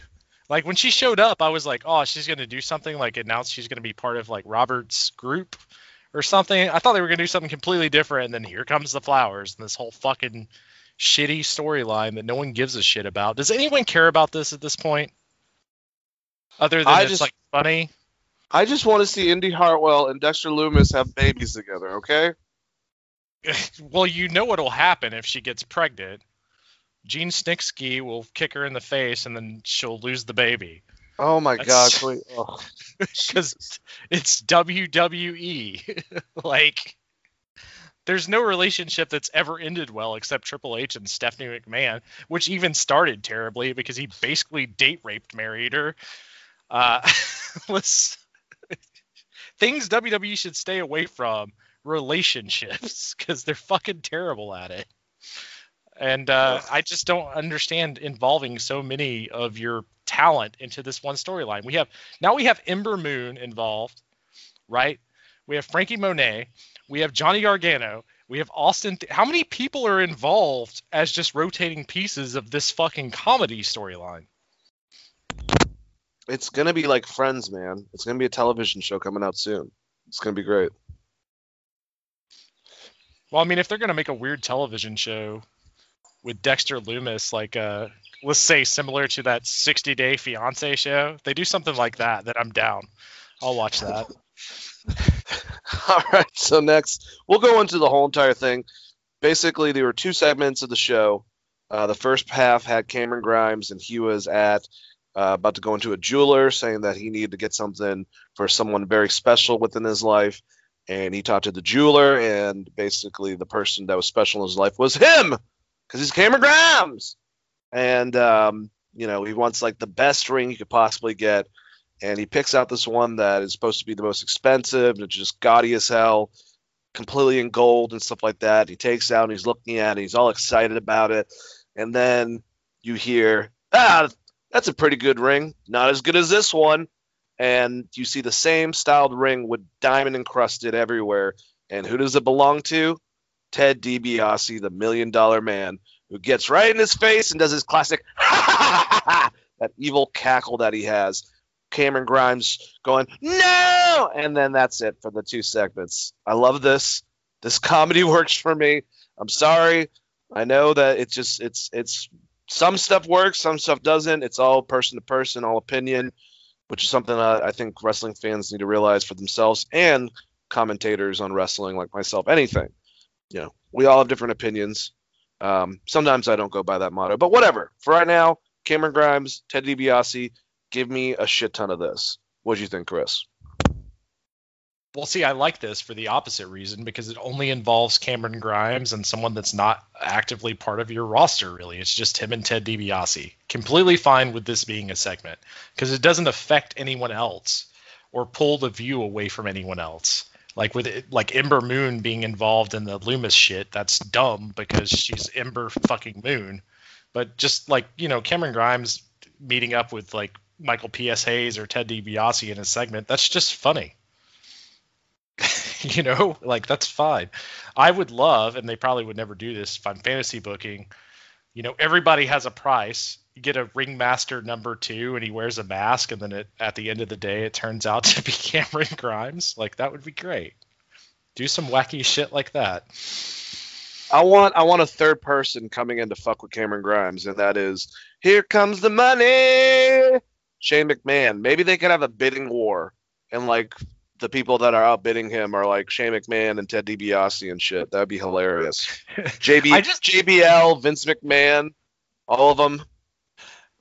Just how did Cameron Grimes come into money? Did they basically just say he won the lotto? Did I miss this? No, he won off the stock for GameStop because his buddy gave him a and now he's been like getting into other stuff and like all the stuff that's popular right now in the news, whether it be those whatever the fuck's the VCOs or some, I forgot, but he's on top of everything. Yeah, so he's basically doing like a JBL thing. Okay, that makes sense. I just couldn't remember like how he had money, but I knew he had money because they keep putting him with Ted DiBiase. And everybody has a price, Dane. Everybody has a price. I like this. Like I said, I have no problem with comedy if it doesn't affect the rest of your show, but when you have like the group with Loomis, it affects everyone in that group. So Candice, Johnny Gargano, Austin Theory, like you're pulling all of them down, and now you're adding other people, which you don't want them to be part of a comedy angle, especially because one of them's a fucking champion. I agree. I definitely agree with you. I don't know, man. All right, well, let's keep on going. We have the grizzled young veterans, James Drake and Zach Gibson, and they're about to, talk, and they're all bitching about shit and how everyone needs to have respect for him, how they're past UK champions, blah, blah, blah. Well, they're interrupted by the guys that they beat, I believe from Tomfoolery, if I'm not mistaken. Tommaso Ciampa and Timothy Thatcher come out, and Thatcher's just destroying the guys on the mic. At one time, they call Timothy Thatcher Toothless Timmy, where the people that are in there started chanting Toothless Timmy. I doubt Timothy Thatcher wanted that as an option, so hopefully that's not a moment where it's like you suck, where now Timothy Thatcher has to have that go on for the rest of his career. But they said that they're to take out them. They're there to take out MSK. They remember watching take over Cardiff within the main event, is what Timothy Thatcher said, and how they got beat by Mark Andrews and Flash Morgan Webster, chanting to take your shoes off, which is a weird UK chant that they do, which pissed them off. And then before they could even react, Ciampa just jumps in, decks Gibson in the face, elbows the other one. Timothy Thatcher starts attacking them, and they destroy them. It looks like these guys are still together. I guess they dropped now Imperium's going after Killian Dane, but they were going after Timothy Thatcher because he was a part of that group at one point, but I think they abandoned that. I don't know. But, this is the tag division that they have. They have both these teams, obviously the champs, Legado del Fantasma, and Imperium. So, definitely stacking a better tag division, but something about Ciampa and Thatcher, man, I think that they're a lot of fun together. And if they have a match with these two first to try to build to get to MSK, I think once again they'll have a badass brawl. They have similar traits. I'll just say that. Yeah, I agree with you 100% on that. And also, Timothy Thatcher should just go ahead and embrace the Toothless Timmy. Make it the new Toothless Aggression. Yeah. Come out with a shirt that says Toothless Aggression. Like, people used to make fun of Chris Benoit, but if you go out into the ring and you fucking dominate people, then it becomes a chant of love. You know what I mean? And that's the style of wrestling he does already. So, like, maybe even call that team Toothless Aggression. That'd be great. Yeah, you guys can pay me. Send it directly to my PayPal at ChristopherRayPatton@gmail.com. Anyways, yeah, I like this segment, and man, it's Ciampa's in such a weird place because he's just helping out other people at this point, but he's still so goddamn good. It's ridiculous. Yep. All right. So after this, we had a little vignette. I'll go over the 3 vignettes coming up so we can just comment on all of them. But Mackenzie is backstage talking to Killian Dane and Drake Maverick, asking about their match. Drake doesn't really, trust Killian Dane. He thinks that he's either going to, eventually be able to tag him in and he's just going to ditch out on him, or, he's going to end up beating him up with the other members of Imperium. And there's this, Killian Dane wants him to trust him and not really. And, all of a sudden Dane says, you gotta have faith and walk off. And the only good thing about this actually was then all of a sudden Drake was like, wait a minute, did he just quote George Michael? Yes, he did quote George Michael, because George Michael's fucking awesome. Okay? Just have some freedom, or what's the other song? Is Killian Dane his father figure?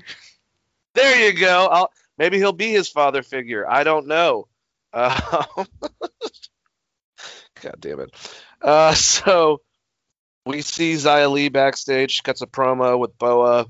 That was interesting. And then Swerve Scott, he's in the studio again, just talking shit about Leon Ruff and how he's going to destroy him and end his life next week. And that was the 3 of those. Anything to say about those things, Chris? Drake Maverick just now figuring out that Killian Dane is not the best tag partner is stupid. He's been like, the tag team relationship started with him just getting his ass whipped by this guy for like 2 months straight. Like, how is he just now coming around to this? I don't know, man.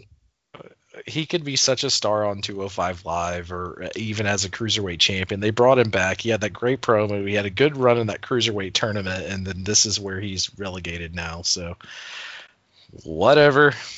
The rest of the stuff was just fine. Like, nothing stands out to me to really talk about Dane, if I'm being honest. Yep. All right. Well, Toni Storm comes out. She cuts a promo about Zoe Stark. Now she got, usual heel stuff. She was lucky. She wants to kick her ass, and she's going to basically make an example out of this Zaida Ramirez girl.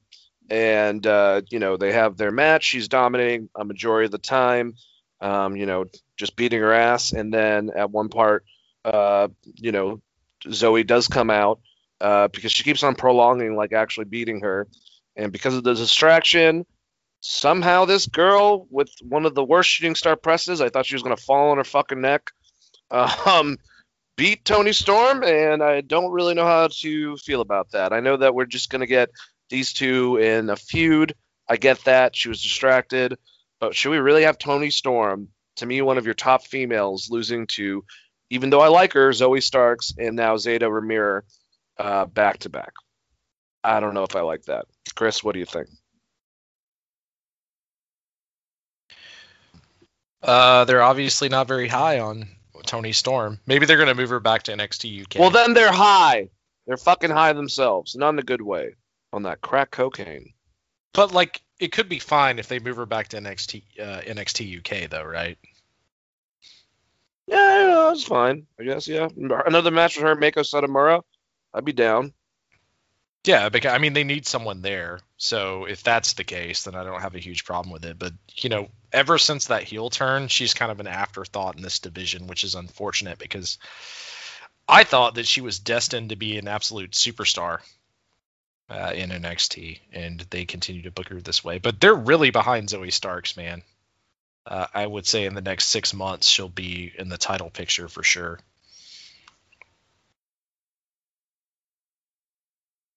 All right, so interesting promo that was in this. It wasn't really a promo, it was a graphic, and it said Diamond Mine. It had two fists that were wrapped up, very CM Punk-ish, if you will, but not obviously CM Punk, but like, I'm assuming what was supposed to be like an MMA style thing.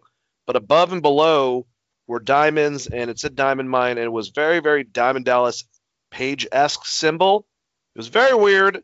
It's came out of nowhere. If you didn't see it, you might have thought it was just some random thing that was on television, but all of a sudden the promo said several phrases: thrive, achieve success, push beyond, pressure makes diamonds, pressure is pressure, train, perform, become, fight, win, repeat. So I don't know what the hell. This has been showing up on NXT social media stuff. There was one wrestler that's a part of the last class. Don't really know him that well or remember his name, but he retweeted it. So I don't know if that means anything, really. But I don't think a lot of people said, of course, Tessa, because, she's cut like a diamond and shit like that. But I don't think this is Tessa related. But I'm curious on what superstar they're strapping this gimmick with. It seems MMA themed. I'll just put it that way. But I don't know. Did you notice this, Chris, or is this something? Honestly, with me, I missed this completely, and then they talked about it on Tommy Dreamer brought it up on Busted Open, and I had to go back and check it out. It was very, very short, very brief. I must have skimmed over this, Dane, if I'm being completely honest, man. And if I'm trying to think of people that they would bring in that's cut like a diamond or straight edge. You said similar to CM Punk's. Well, the symbol itself, it's not. It's got two. You know what? I'll send it to you right now. That'll probably be the best thing to do. So right now, just off a hot take, it's Joey and Joseph Mercury. That's who's coming in. Former members of the Straight Edge Society. No, I'm kidding. Okay, I'm sending it to you right. Look for it. Right. Meow. It's sent. That's the symbol that came up on the screen, and then a bunch of words and shit. Like I said, like a bunch of phrases, like win, blah blah blah, some Kurt Angle type thing. But what is that? Oh wow, that is just straight the GDP diamond. Yeah, and then it's got like Jake the Snake Roberts and Scott Hall are going to be in a tag team in NXT. You guys tune in. Well, whatever it will be, I hope it's a cool superstar. Maybe this is a new person, a new gimmick they're strapping on someone. But like I said, it's got. Is it singular or is it a tag team? It looks like a tag team. That's another question. Could it be a tag team? We don't know. Yeah, I mean, like I don't know what Diamond Mind would be, but that's a good tag team name. I'm trying to remember the wrestler that shared this, and had like a bunch of question marks. Everyone was like, "Are you going to be that person?" But who knows? It's Zack Ryder and Brian Myers. They're coming back, y'all. Crossover with Impact, with Impact. All right, let's move on. But I thought that was interesting. So Legado del Fantasma is backstage. It got promos to warn Kushida and MSK ahead of tonight's main event. Escobar says Legado del Fantasma will make a statement tonight. Then they will capture both titles. We see Bronson Reed walking backstage. He stops and sees the NXT North American Champion, Johnny Gargano, and Candice LeRae staring at him. He stopped but keeps on walking, and then Austin Theory pops out, and he's like, "Hey, what are you guys doing here?" And he's like, "This is where I come in and entrance the ring." So remember, kids, Austin Theory got hit in the head by a hammer, apparently. And then had a match with Bronson Reed. Pretty good match, back and forth. But because of some bullshit that Johnny kind of caused, Theory lost. And now Bronson Reed, once again, is the number one contender to go against Johnny Gargano for that title. So the options were Austin was going to win and go against Johnny, and how would have that worked out? Or Bronson was going to get a second title shot. I just don't really care about him getting the title anymore. I did a takeover, but I think Johnny's going to retain. I don't know about Bronson as the champ. I like him a lot, and I love that he calls his finisher, the splash off the top ropes, the natural disaster and the tsunami. So that's kind of a cool little nod. But I don't know. How do you feel about all this? Johnny Gargano, Bronson Reed, 2 for the North American Championship, Chris.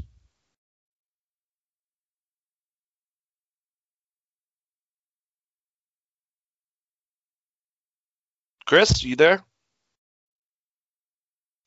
Yes, sir. Sorry. So maybe I like kind of where they're building this, because I'm fine with Bronson Reed being the North American champion, because I think it makes it more serious with the other storylines they have going on. And you could have Austin Theory technically cost Johnny Gargano the match by being an idiot, because apparently, he can get hit in the head with a little hammer, but if Seth Rollins gets hit with a bigger hammer, everything's fine. Is that how wrestling works, Dane? Well, let's just put it in perspective, okay? There's one hammer that can defeat all, and that's a sledgehammer. Sledgehammer and a to shovel. the stomach. Sledgehammer to the stomach and a shovel. To the head. Shovel style. No, I mean, this just... Are they punishing Austin Theory? Are we almost done with this? I think if they were punishing Austin Theory, he wouldn't be a part of any major storyline, even if we don't like it. I don't think. Who's Velveteen Dream? Does he still work for the company? I don't know. Maybe he's the Diamond Mind. That will actually piss me off if that's the case. Well, I mean, he's still signed. If you're going to talk about bringing someone in, I mean, it would be him again to some extent. Look, Dream had so much potential to be like a Savage or a Rock or just an entity by himself that could be such a great, sports entertainer. But he was also good in the ring too, and understood psychology and selling. But I don't know what the fuck's the point of even trying to keep him anymore. It just, even though there's a lot of shady shit involved with that whole entire thing in general, still, I mean, where has he been? Has he been hiding? Fucking weird. I mean, you could say the same thing about Austin Theory, though, right? Like, I thought Austin Theory was destined for greatness when he showed up in NXT. So now he's a comedy gimmick, so that's fun. But him and Johnny Gargano will be a good match. So I'm assuming Bronson Reed will win here, and they'll move on to that, because they're just kind of a mid-card storyline. I don't like it bleeding into everything else, though, on this show.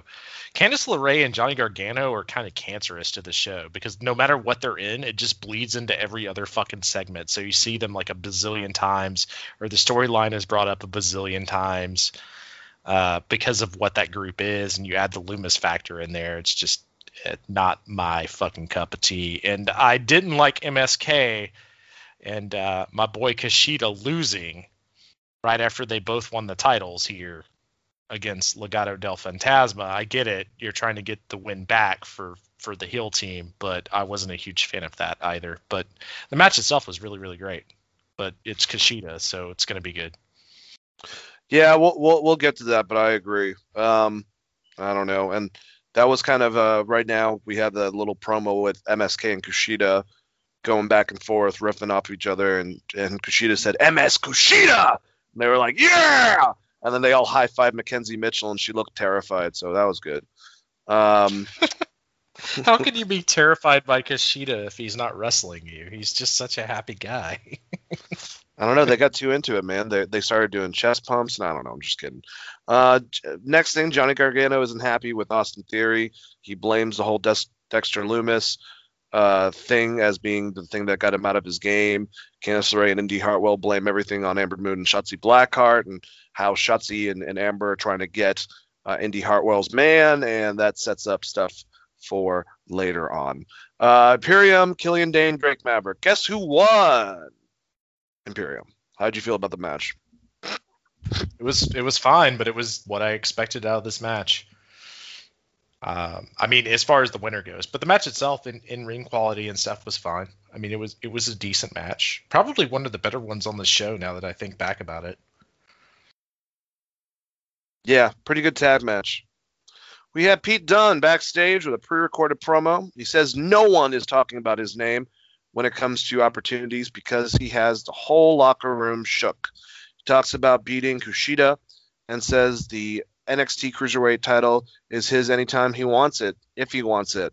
He teases going back to take the NXT UK title back, or going for the NXT North American champion, Johnny Gargano, or even the NXT champion, Karrion Kross. Dunne says he is the baddest man in NXT, and he dares anyone to try and prove him wrong. And I thought that was an awesome promo. I like that he's basically just putting everyone on blast. Like, I have the opportunity, the experience, the whatnot, to take on any of you guys for your titles.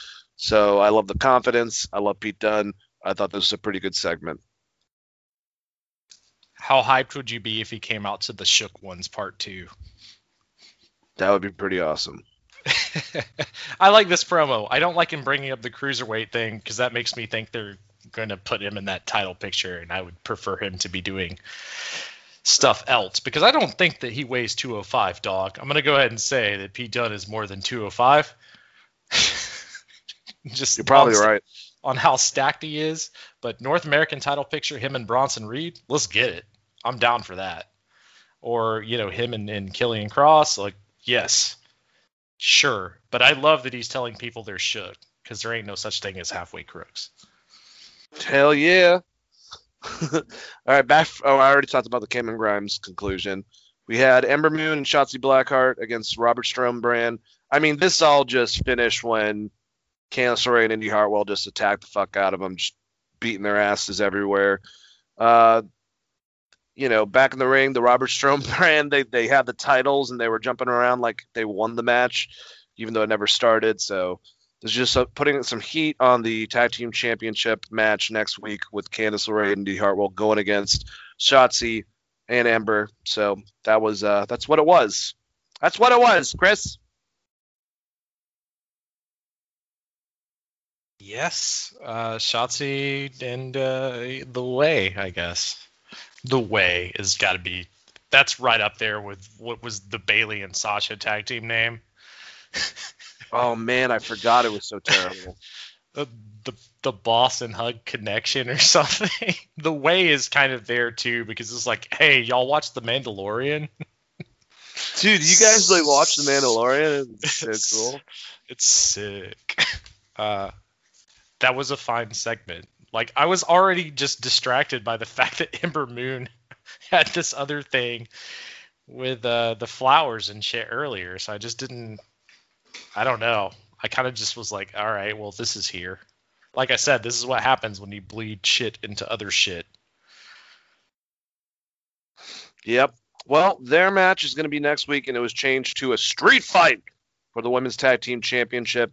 And Leon Ruff and Isaiah Swerve Scott will have a Falls Count Anywhere match on that show as well. Exciting. Yeah, one more thing before we leave this segment. How the hell do you get Shotzi Blackheart and Ember Moon away from each other? Because Shotzi Blackheart should be challenging for the title as what I think is their biggest babyface right now in the company. You make them lose the titles. I mean, that's all you really need to do. But they have to Doesn't make split. it Every way. Yeah, you could just like fucking they're not together for a couple weeks and they just show up by themselves. Who cares? Fuck it. All right. Well, if anyone from NXT is out there listening, have Ember Moon get hurt, sell her knee, which she actually had legitimate problems with, and that's how you split up the tag team. Don't give us like 6 rematches in a row of the same tag bout. Let's move this fucking story along, please, for the love of God. Because what I'm expecting to happen is they'll drop the titles, then they'll do like 3 rematches, and then one of these 2 people will turn on the other. And Ember Moon and Shotzi should both be baby faces. So just do an injury angle instead, please, for the love of God. Yeah, I agree. All right, so we had something good and something weird, which is normal with WWE a lot of times. But we had Adam Cole sitting down with Sports Illustrated Arash Markazi, and Markazi, just waiting. Adam Cole's just talking on the phone. He mentioned something like, I've been waiting fucking forever for this interview, and Markazi's like, sir, I've been waiting for you. You've been on the phone. So Adam Cole makes a big deal of it, and he talks about the unsanctioned loss with Kyle O'Reilly. Cole talks about how he's better than the roster despite being a little roughed up. He also mentions how he didn't want to carry the Undisputed Era when asked about the decision to turn his back on them. As far as he's concerned, they turned on him. Markazi asks about Kyle O'Reilly, saying that. Sorry, hold on. I'm sorry about that. Oh man, my whole thing just crashed. But anyways, basically he was insinuating that he didn't need Kyle O'Reilly. He didn't need the members and shit like that of the Undisputed Era. And then he starts talking about Killian Dane, and he's like, he'll be out of time if I decide to go for him. Just healing it up, being a complete douchebag, one of my favorite heels in the industry. And then the weird thing happens where they go, and I guess Kyle O'Reilly is supposed to be like this new hacker dude because he's watching them from a television. Just the whole thing. So I didn't really understand that. But what are you going to do? I guess it's like that robot show. I forgot what the hell is it called. Robot something. One with a dude who played Freddie Mercury. I don't know. It's interesting shit. But I loved Adam Cole's promo. I always, if I could one day get Adam Cole and MJF in a back and forth promo, no strings attached, I would die happy, man. What'd you think? I mean, I would really love him and Cesaro in a tag team again if we're just going to be throwing shit out there. But this promo was good. I was just very confused by the Kyle O'Reilly stuff and the fact that he made a title shot call out after almost getting killed by Kyle O'Reilly at the last pay-per-view. So I have no idea where they're going with this. It's pretty interesting, man. I don't know either. Definitely am wondering where they're going to go from this, man. But I don't want to see Kyle O'Reilly and Adam Cole again. I want to see Adam Cole start going against some big dudes, for the title again in the future. I feel like he's supposed to be in the main title picture. So it's interesting. Who could you put him with outside of Kyle O'Reilly? No, I was just about to say, I kind of want Kyle O'Reilly to do the same thing, though. Like, he should be chasing the title after beating Adam Cole. Like, he beat the hell out of him. I'm just not digging Kyle O'Reilly right now, man. I'm not, personally, to me. I think he's a great in-ring competitor, but his persona just been kind of cheesy and, I don't know, more heelish than anything. And his size and a lot of other factors. I could see Adam taking that fucking belt. I could see him taking the North American belt very easily. Kyle doesn't really give me that same thought process. Maybe the North American, but it just seems like they're turning him into like a Johnny Gargano, but he's sarcastic. Which is fine. I mean, if the end goal is he's going to lose the cross anyways, why not build that out a little bit further instead of doing it directly where he's involved back with Adam Cole immediately? You get what I'm saying? No. I don't want him involved with. I don't know why they're going back to this. I would rather something else completely. I agree with you on that. Yeah, like Kyle O'Reilly going for the title and losing, I have no problem with. I agree with you. I don't think he just there's something about his current character that's not a top star. He's a great in-ring worker. He always has been a great in-ring worker and has amazing matches. But like that's the perfect opponent for Cross. And why are you already involving him back with Adam Cole, who he just killed? That was supposed to be the end of that feud, in my opinion. But now they're kind of Cross involved. So three-way match for the title for some reason, in which they're both going to lose. If you do that, you know what I mean? Like Cross is just going to destroy both of them. I just don't know how this storyline helps either guy, honestly. But Adam Cole is just so great that it's not going to matter. And the Cesaro reference goes back to the Ring of Honor days. They were tag team partners. So Kyle and Cesaro or Adam and Cesaro? Adam Cole and Cesaro, or Claudio Wow. Castagnoli. Good stuff. Watch the first episode of Ring of Honor ever televised with Jim Cornette as the booker. They were the tag team champions, I believe, and lose. That's fucking nuts. All right, so our main event. Kushida, MSK going against their opposers. The one that Kushida just beat, with Santos Escobar and the rest of Legado del Fantasma with Raul Mendoza and DJZ. Pretty good match. I agree with you, though, Chris. I do not think that the heels should have won, but they're trying to build up their feud, I guess. They did some heelish stuff, but one thing I will say, MSK, Wesley is incredible at selling, just really good when it comes to getting his ass kicked, basically, but making it look great, and just with the comeback. We got to see the other member also kind of show that at first, but he stood out, and Raul Mendoza stood out as guys that you probably wouldn't if you're watching mostly Santos Escobar and Kushida. Raul is so fucking good, man. I've been saying that since I saw him in 205 Live, way before this gimmick. Don't get me wrong, Joaquin Wilde is as well, DJZ, but throughout this match, I was seeing a lot of cool stuff and watching a lot of, Lee and also, like I said, Mendoza. So, good match, weird outcome. What'd you think for the main event, Chris? Same thing, good match, weird outcome, like you said, and the stuff I already commented on earlier. I want MSK on the main roster, so if they drop these titles quick and move up, it's fine. Because I really want to see them go against, like, Street Profits or the New Day. Like, I think that's a money-ass team on the main roster. And the tag division is so thin, like, even if they overcome the odds with Mendoza's group, which I'm blanking on the name of, even if they overcome the odds and they continue to hold the titles for whatever reason, there's no one else for them there except for Imperium. Yep. So you might as well move them to the main roster. The NXT tag titles are dead until they can breathe some more life into the NXT tag division. And they're a tag team that doesn't need to just sit there for very long. I think MSK is like raw ready. Just send it.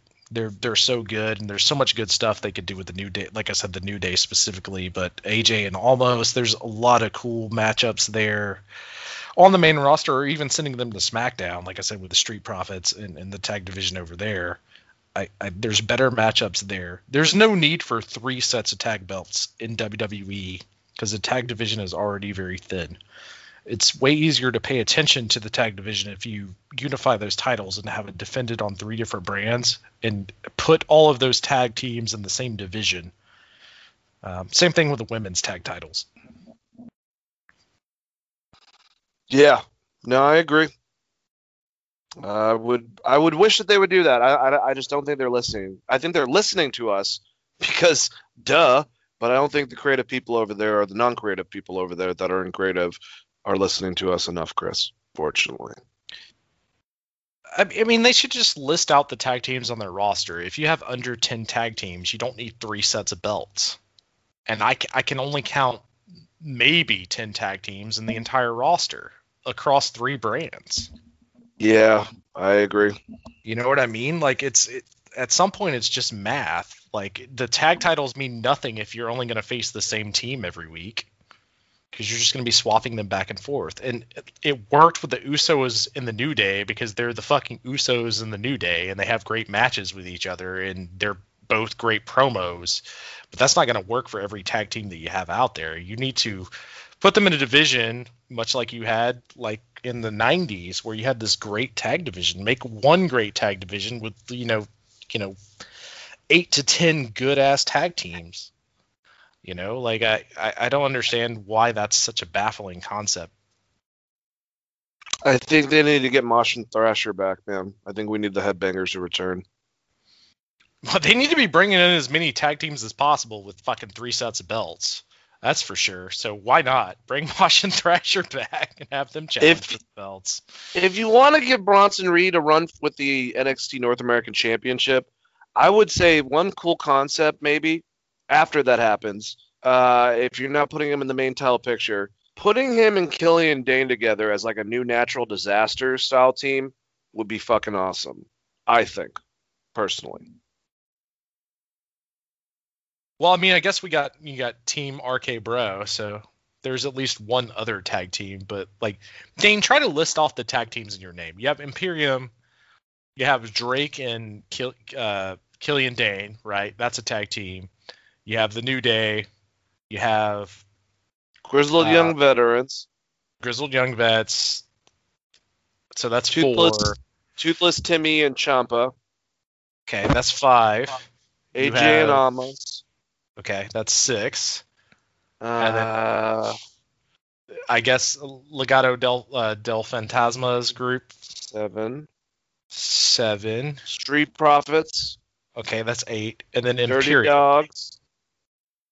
Do you count them? Okay, I'll count them. Tag champions. I mean, you kind of got it in that regard. do you count them? They weren't even on Mania. You know who I don't count? How about Otis and fucking Chad Gable? God, could you imagine there is a world where Chad Gable got let go from all that bullshit and he's in a domineering tag team with Josh Alexander? Ugh, fuck. So, all right, so count it all together. I think we have 10 or 11 tag teams. There's less than 15 in all of them. Let's just put it that way. There's definitely less than 15 in all of them. With 3 sets of belts. The women's one is even more pathetic, dude. On all of them. they have 2 sets of belts and like 2 actual tag teams. So Dane, your headphones are popping out there, bud. Can you hear me now? Yeah, you're fine. All right, well, let's move on. I agree with you, man. I completely agree with you. But we should start going over AEW. The next show on Wednesday, this started with a match with Hangman Page and Brian Cage, and we said that maybe Christian Cage and Nick Gage will all show up in the party afterwards, and it'll be a great time. Anyways, Hangman Page, Brian Cage. We get some really dumb inside jokes, but I think they're still funny. They make me giggle while I'm on the toilet. Anyways, so Taz joins the announced team right as Hangman Page comes out. Before he gets to the ring, all of Team Taz comes out, just starts beating the living shit out of Hangman Page. And before they can break it up, it ends with Brian Cage giving Hangman Page a power bomb onto the opening wooden area, if you will, tossing him in the ring. They start the match. I mean, he's dominating him, I would say, a majority of the time, just beating the shit out of Page. Page gets a couple hope spots, including his moonsault to the outside, perfectly hit, but he couldn't, he tried to get the buckshot lariat. It didn't work. Pretty much everything he was throwing at him didn't work, but he was already messed up from previously in the match, or before the match, I should say. Fucking Cage, Brian Cage gets an F5 on him. He gets out of that. So then he's pissed. He gives him a power bomb, then gives him another power bomb, picks his ass up, buckle bomb, and then throws him in the drill claw for a 3 count. Brian Cage has been racking up wins, now has beat the number 1 contender for the belt, with some tomfoolery beforehand, I guess, to give Page a little bit of an out. But, yeah, did not see that coming, Chris. Yeah, I didn't either, and I fucking hate it. I don't understand having Brian, Brian Cage go over on Adam Page? I know you want Brian Cage to get wins, but why go over on Adam Page? And why do a beatdown thing? Like, if you're trying to make him look strong, why not just have him beat him clean? Brian Cage is supposed to be the fuck the world champion. He's supposed to be this huge star, but he needs fuckery involved to win a match. Doesn't make any sense. He's not the guy of that type of size that needs that. So, like, you know, and also, where the fuck is Adam Page's friends? They didn't come in until the end. Yeah, he has friends all the other time, and then they show up at the very end. Like, that's stupid. I hated all of this. I was like actively messaging you about how much I hated this, because did people care about Brian Cage versus Kenny Omega? I mean, I'd love to see the match, but I don't think it's been built up enough. So no, not really. And then the wins that he has is on Dark or whatever the hell the other show is, so no one cares. The only thing memorable, if you only watch the main products and the pay-per-views, is Cage has lost like the last 6 matches he's had. I agree.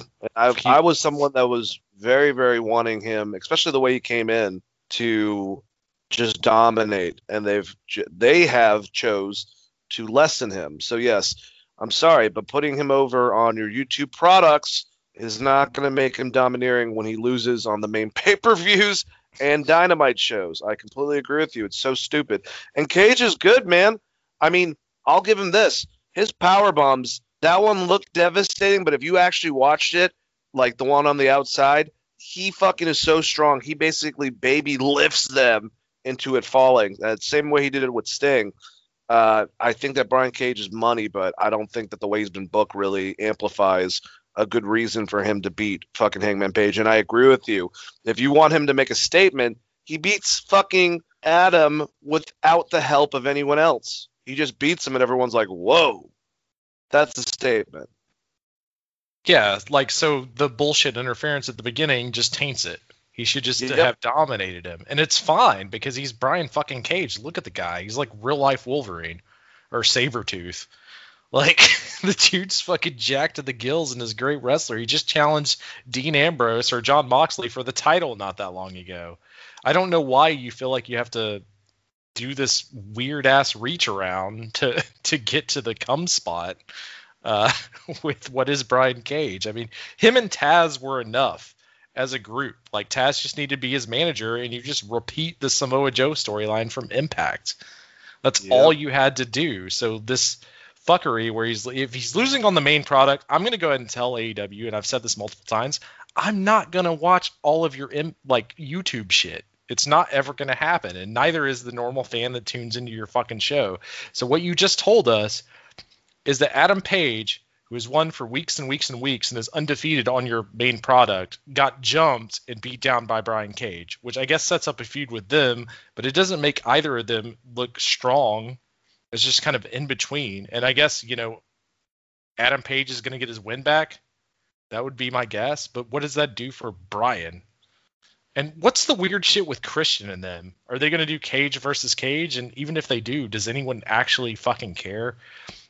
The beginning of the show pissed me off so much, Dane. Like, the next hour of this podcast is going to be me bitching about this show in the beginning of this show. I get it, though. I completely get it. Next, we had the Elite. They're in the limo. They're all partying, looking absolutely fucking ridiculous. Well, at least the Jacksons and the Good Brothers and what they're. I thought Kenny looked snazzy, and I thought that Kenny cut a good promo. I forgot the stupid statement that he made, but it was so cheesy and dumb. It was like they had to throw like a poopy fart joke in there. I can't remember the exact verbiage. But before that, the way he was cutting it, I actually liked it. Don Callis set it up really strong and, you know, gave it to the now AEW Impact and AAA champion. And they just said they weren't scared. They weren't fazed by the ambush and blah, blah, blah. And this would go on for a while, and all of a sudden Nakazawa, who is their driver, accidentally hit the horn and freaked out everyone else except for Kenny. It seemed like, you know, Kenny kind of like freaked a little bit, but a little bit over much with Gallows. I forgot the fucking thing he was doing. He was like, oh! I could deal without that. I mean, actually sell it. Don Callis and Kenny are trying. It seems like the Bucks and the fucking Good Brothers, at least Gallows like that, always have comedy shit, and sometimes it's not needed. But still, I like the wrap up, and they just talked about how the Bucks are going to destroy Mike and Matt Sydal, and yeah, that was it. And I believe that Kenny was, he was supposed to be going against Eddie Kingston, but we will get to that later on. Before we get to the Sydal brothers versus the Jackson brothers, what did you think about this promo? I didn't like it at all, man. I don't like the comedy aspect of this. You're the belt collector. Kenny doesn't need to be involved in this. You can have those jerk-offs dicking around, but Kenny Omega is super serious, or should be super serious at this point. Also, like, Don Callis, have you ever had, like, an off-campus field trip to, like, Six Flags or something? Sure. Or the zoo? Doesn't he come off as, like, the dad that decides he's gonna volunteer to host? Oh my god. He like shows up and he's like, all right, everyone calm down, I gotta talk about this stuff. Like, here we are. It's great though. I love it. Don Callis was good in here. All of these outfits make me disgusted. These leather fedoras and shit, and I know they're doing it on purpose, and it is getting heat with me because it's so goddamn ridiculous. I hate it. Did you see him get called out? No, who got called out? The Bucks. Those are the exact jackets that Seth Rollins used like months ago. He's like, oh, okay, guys, I like your jackets. The rebuttal was pretty great by the Bucks because they changed their Twitter, because this is what they do. They just changed their Twitter profile tagline to like "Great minds think alike," Tyler, which I thought was pretty funny. I like that. I do like that little interaction. I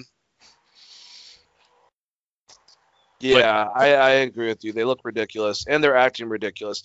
And this goes into their next match. I just want to ask you, is it just me, and Kenny, like I said, I thought he was doing better, but he had to throw in a little bit of comedy bullshit to kind of equal it out. And Don Callis is great at keeping a straight face and making it not look like a fucking performance.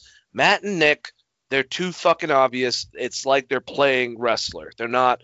And Gallows was doing the same shit. He was like going into what he would do at his Chop and Shop Mania fucking shit with some of the stupid crap. I don't need that. I want them to act like it, like even if you do comedy, be into it. Like Orange Cassidy, he believes himself when he's doing the stupid shit he's doing. You know what I'm saying? Like, I don't like it when it looks actively like a performance. Well, I think the difference is Orange Cassidy hasn't switched sides 7 times in That's like a good point too. 4 months. Like, Orange Cassidy is just Orange Cassidy. The best friends are just the best friends. So even if you thought their shit was ridiculous, it's grown on you because they do the same ridiculous shit week after week. So you're like, that's just who they are as characters because they play their characters. The Young Bucks super kicked Tony Schiavone, throw out a bunch of money, didn't become sympathetic baby faces for no reason, and then now like super kicked Moxley and are heels. Like, that is their build up to this, and now they're just doing being the elite shit from their YouTube show on the main product, which I don't care for. I think they have great matches. I think they're great wrestlers, and when they're in a serious program, say against the Golden Lovers or FTR, they could be a great tag team.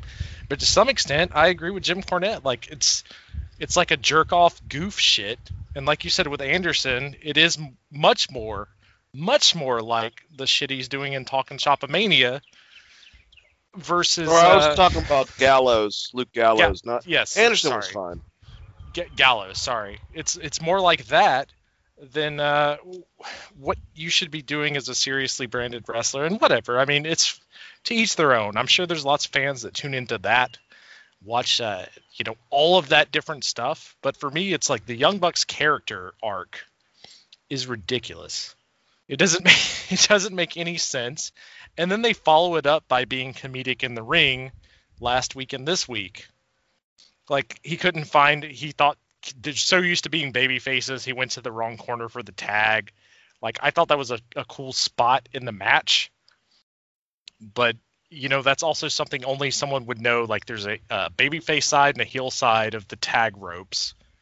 Like, them doing kind of stuff like that is just too on the nose, and maybe that's just for their audience, I guess, but at some point you're trying to get mass appeal. So let's talk about that match because I have quite a few things to say. I would love to see a match with the Young Bucks when they're the Young Bucks and not this version of them, which I know that was this. To me, in New Japan, they were taking it more seriously. They really were, like when they were this heel version themselves. But the Seidel brothers versus Jackson brothers, there's a lot of aspects in this that are great. Matt Jackson was annoying the fuck out of me with his posing. I can't believe they did the Twin Magic spot.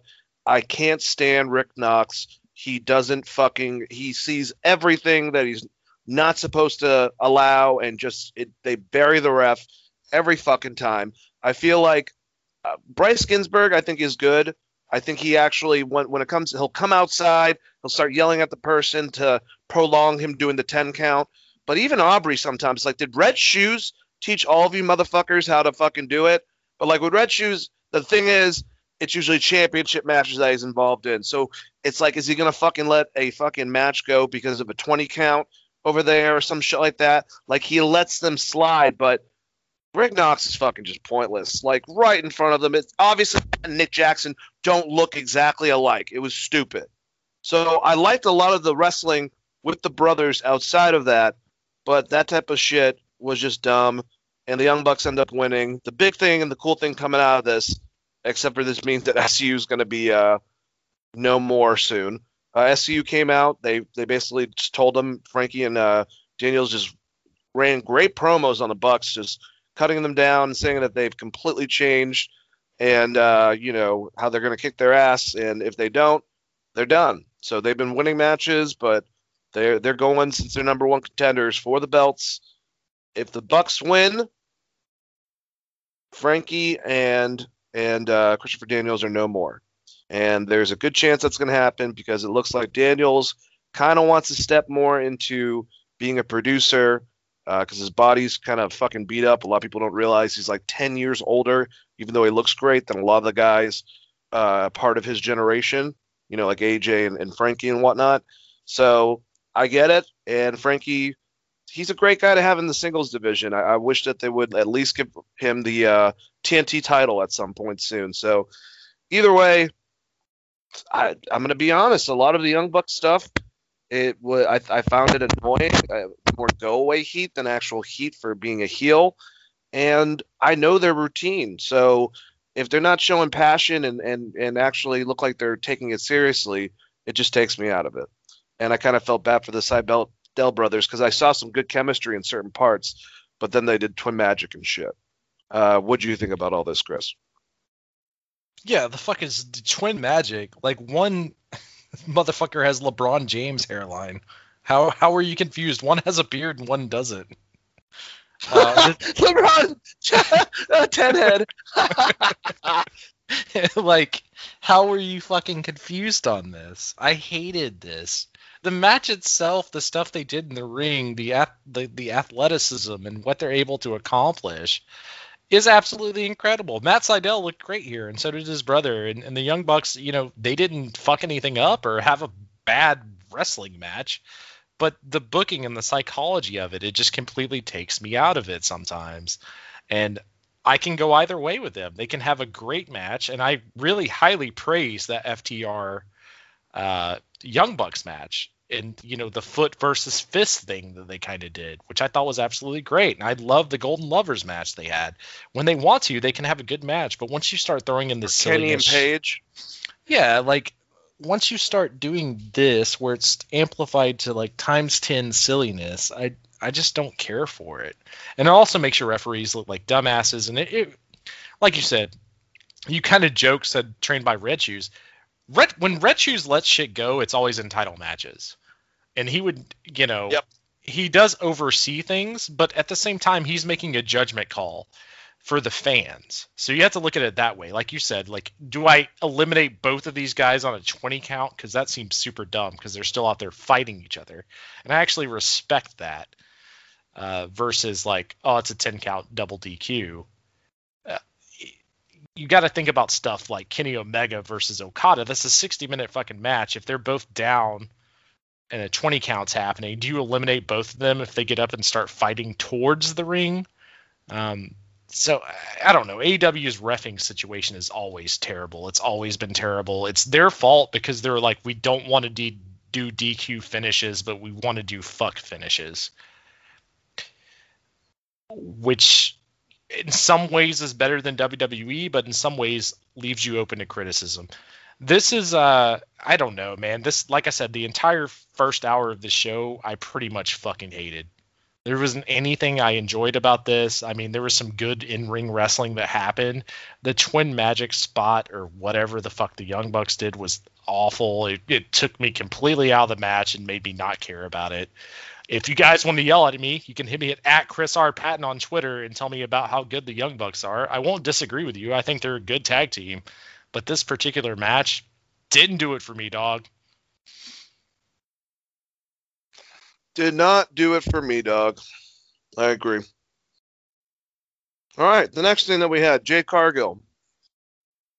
I gotta ask, was this the same fucking promo that they just replayed from last week? I mean, she said the exact same thing. She's that bitch. And I like the promo, but I was like, I swear to God, we saw this one last week. Am I going crazy, Chris? I don't think it was the same exact promo, but that is going to be her tagline. So just get used to it being stapled to it. Just kind of like that's the bottom line because Stone Cold said so. But at least she has a catchphrase. You know what I mean? Like working on the other aspects of the promo is probably good. But, you know, like I need to see her having matches on your main product to actually care. Agree. And that is always the disconnect, it seems.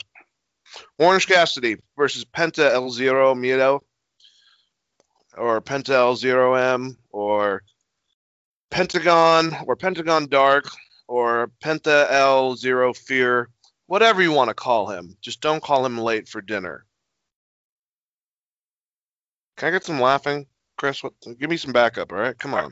Are you saying Pentagon's fat? Because I'm not making this statement. I don't need Pentagon showing up at my house and hitting me with a Hurricane Rana and a Canadian Destroyer in the driveway. Oh, no. I was just trying to say he has a lot of names. He's got a lot of fucking names. Oh, yeah. So Pentagon El Gimmick name. Pentagon El Gimmick name. Some of his best matches I saw him first in were against Johnny Gimmick name, so it makes a lot of sense. All right, so match with Orange Cassidy. The complaint I've seen is that Pentagon he's way too aggressive to kind of play along with Orange Cassidy. And I get what they're saying because he definitely has a, what do they call it?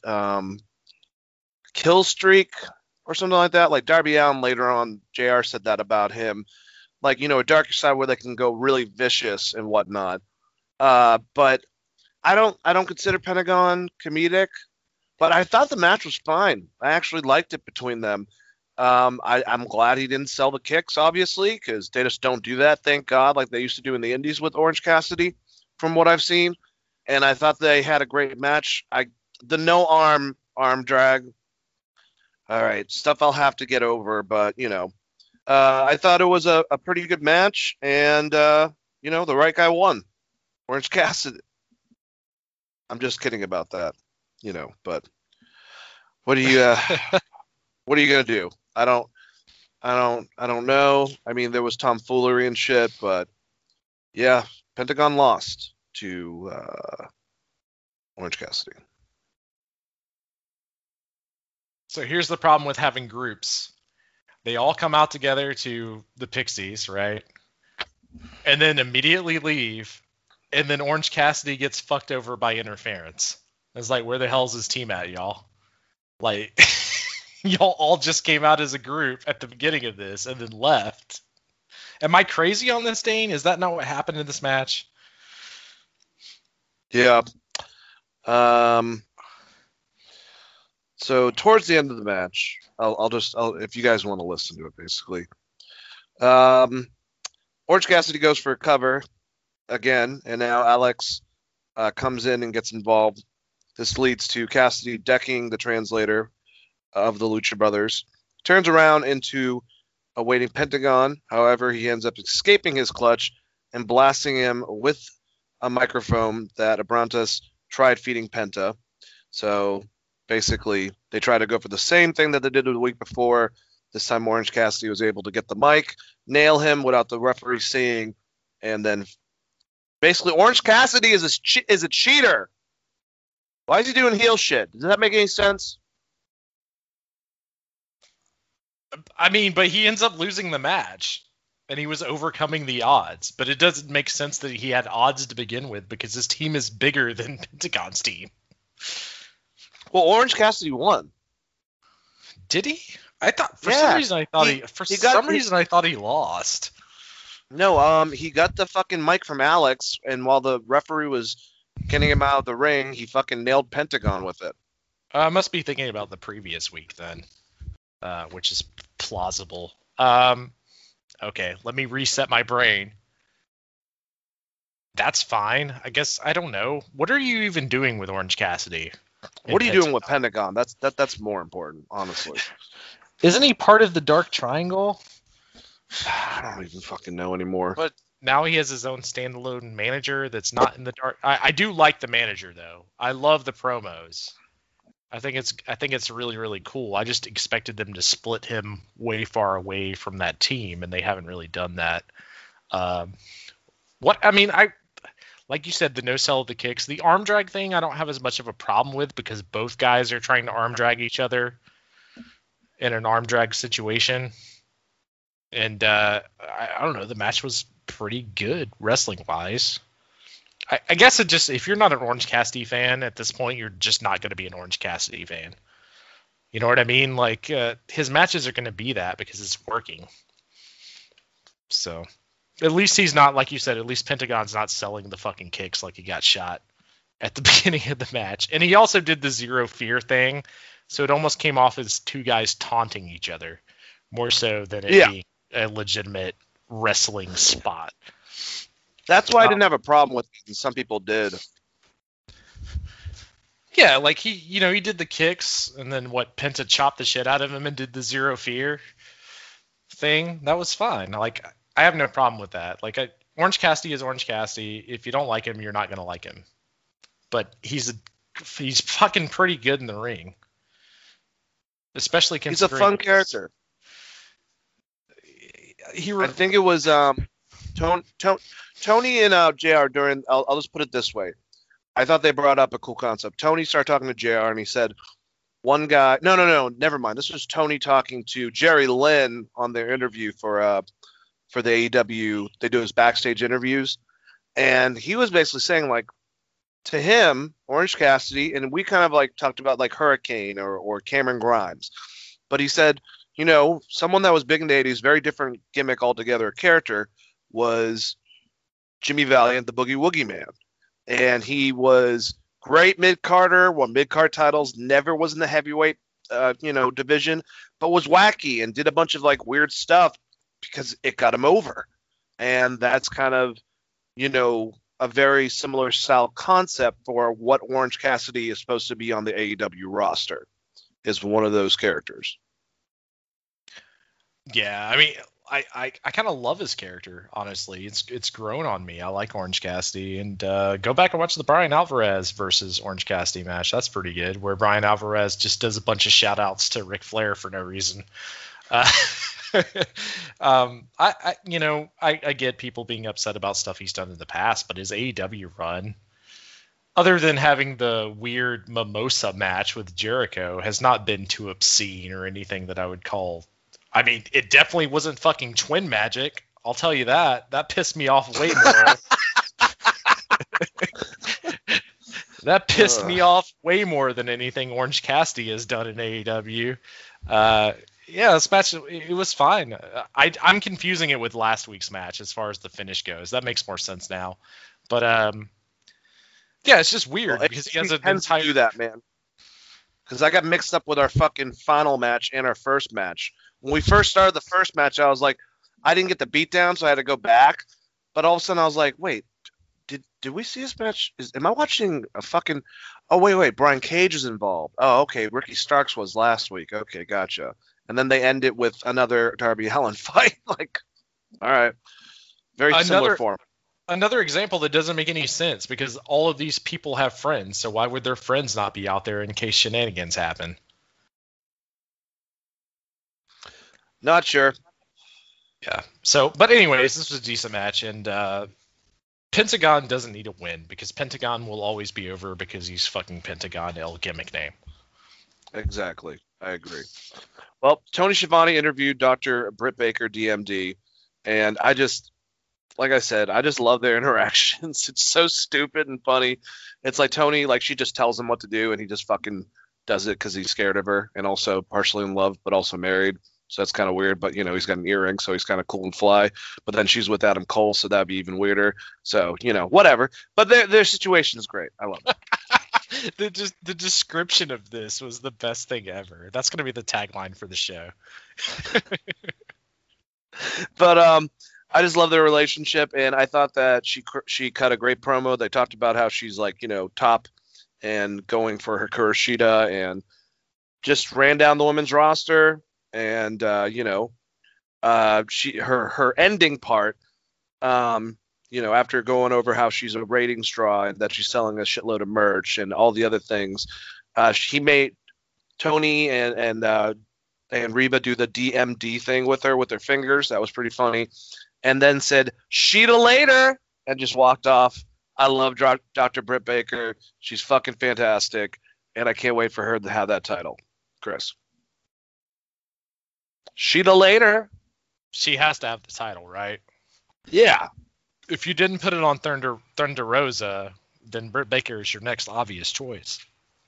So, yeah, this promo was great. Lots of funny stuff. Tony doing the little DMD finger thing. I rewound it like 3 times because it was so goddamn hilarious to me. Like, what do you think there's more in this situation, kayfabe? Fear from him or love from him for her? Maybe a little bit of like fear boner. Fear boner? He likes getting beat. Let's just go with that. He's like scared, but at the same time he's attracted to her.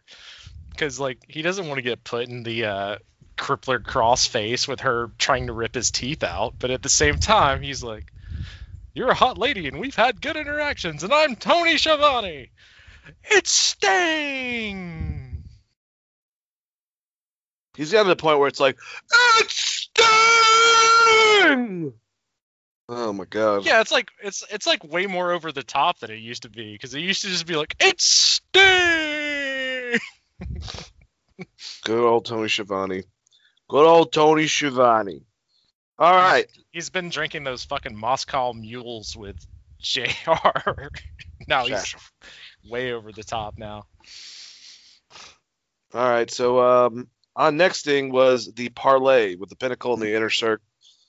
Tony Schiavone was there just to hold the microphone for a second and then pass it away, basically.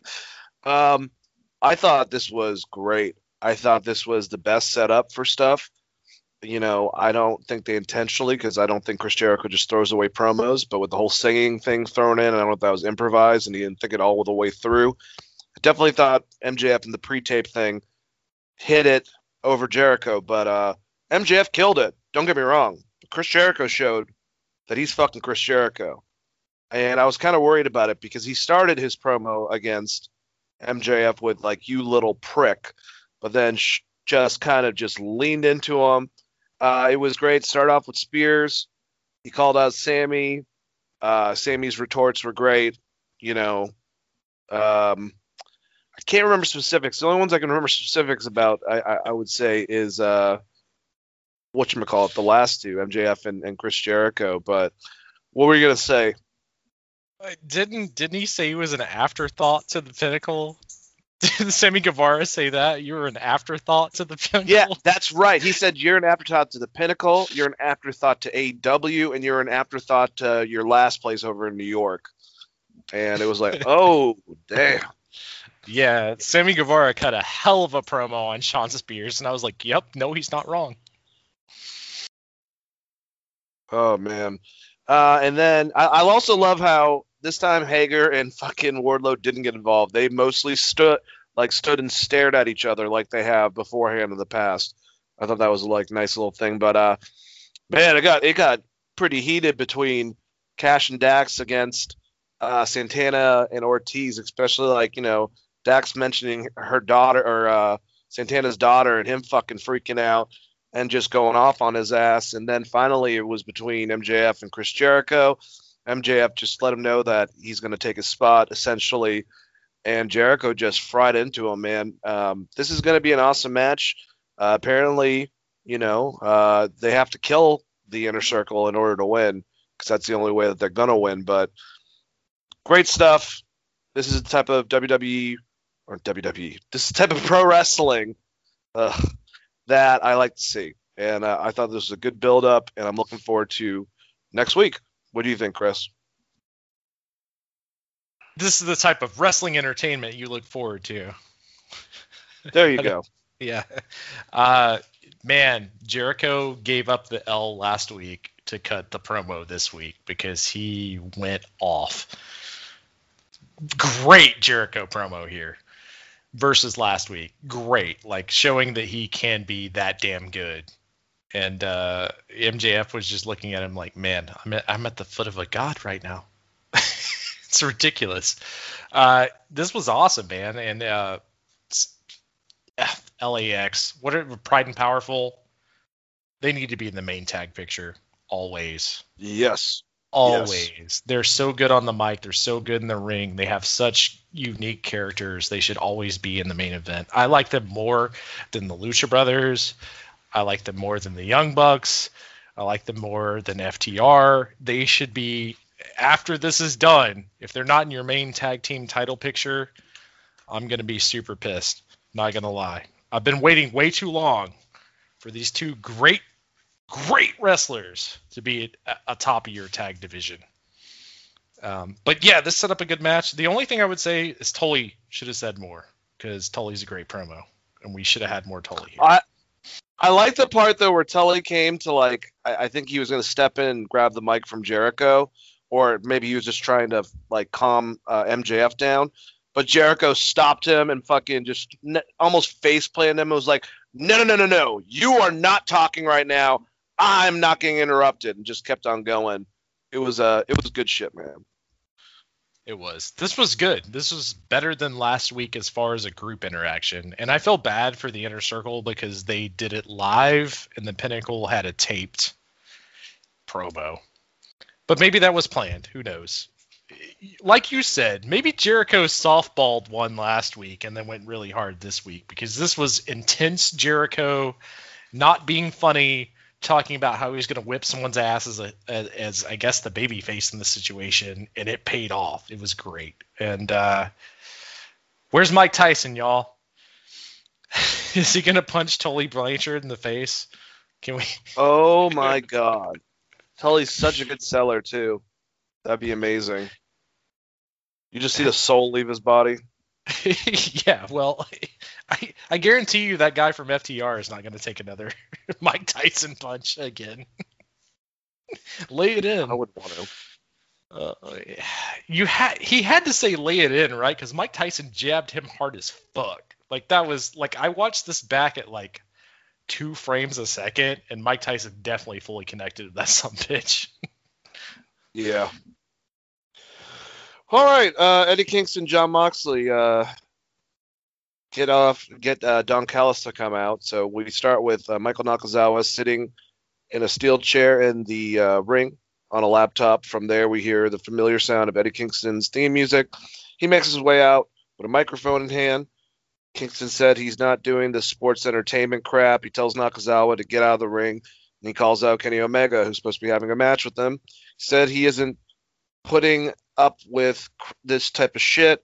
Omega does come out in his suit with sunglasses and holding a mic. The AEW Impact and AAA Mega Champion addresses Kingston, saying just because he called out the champion doesn't mean he gets the champion. Omega says he gets knocked.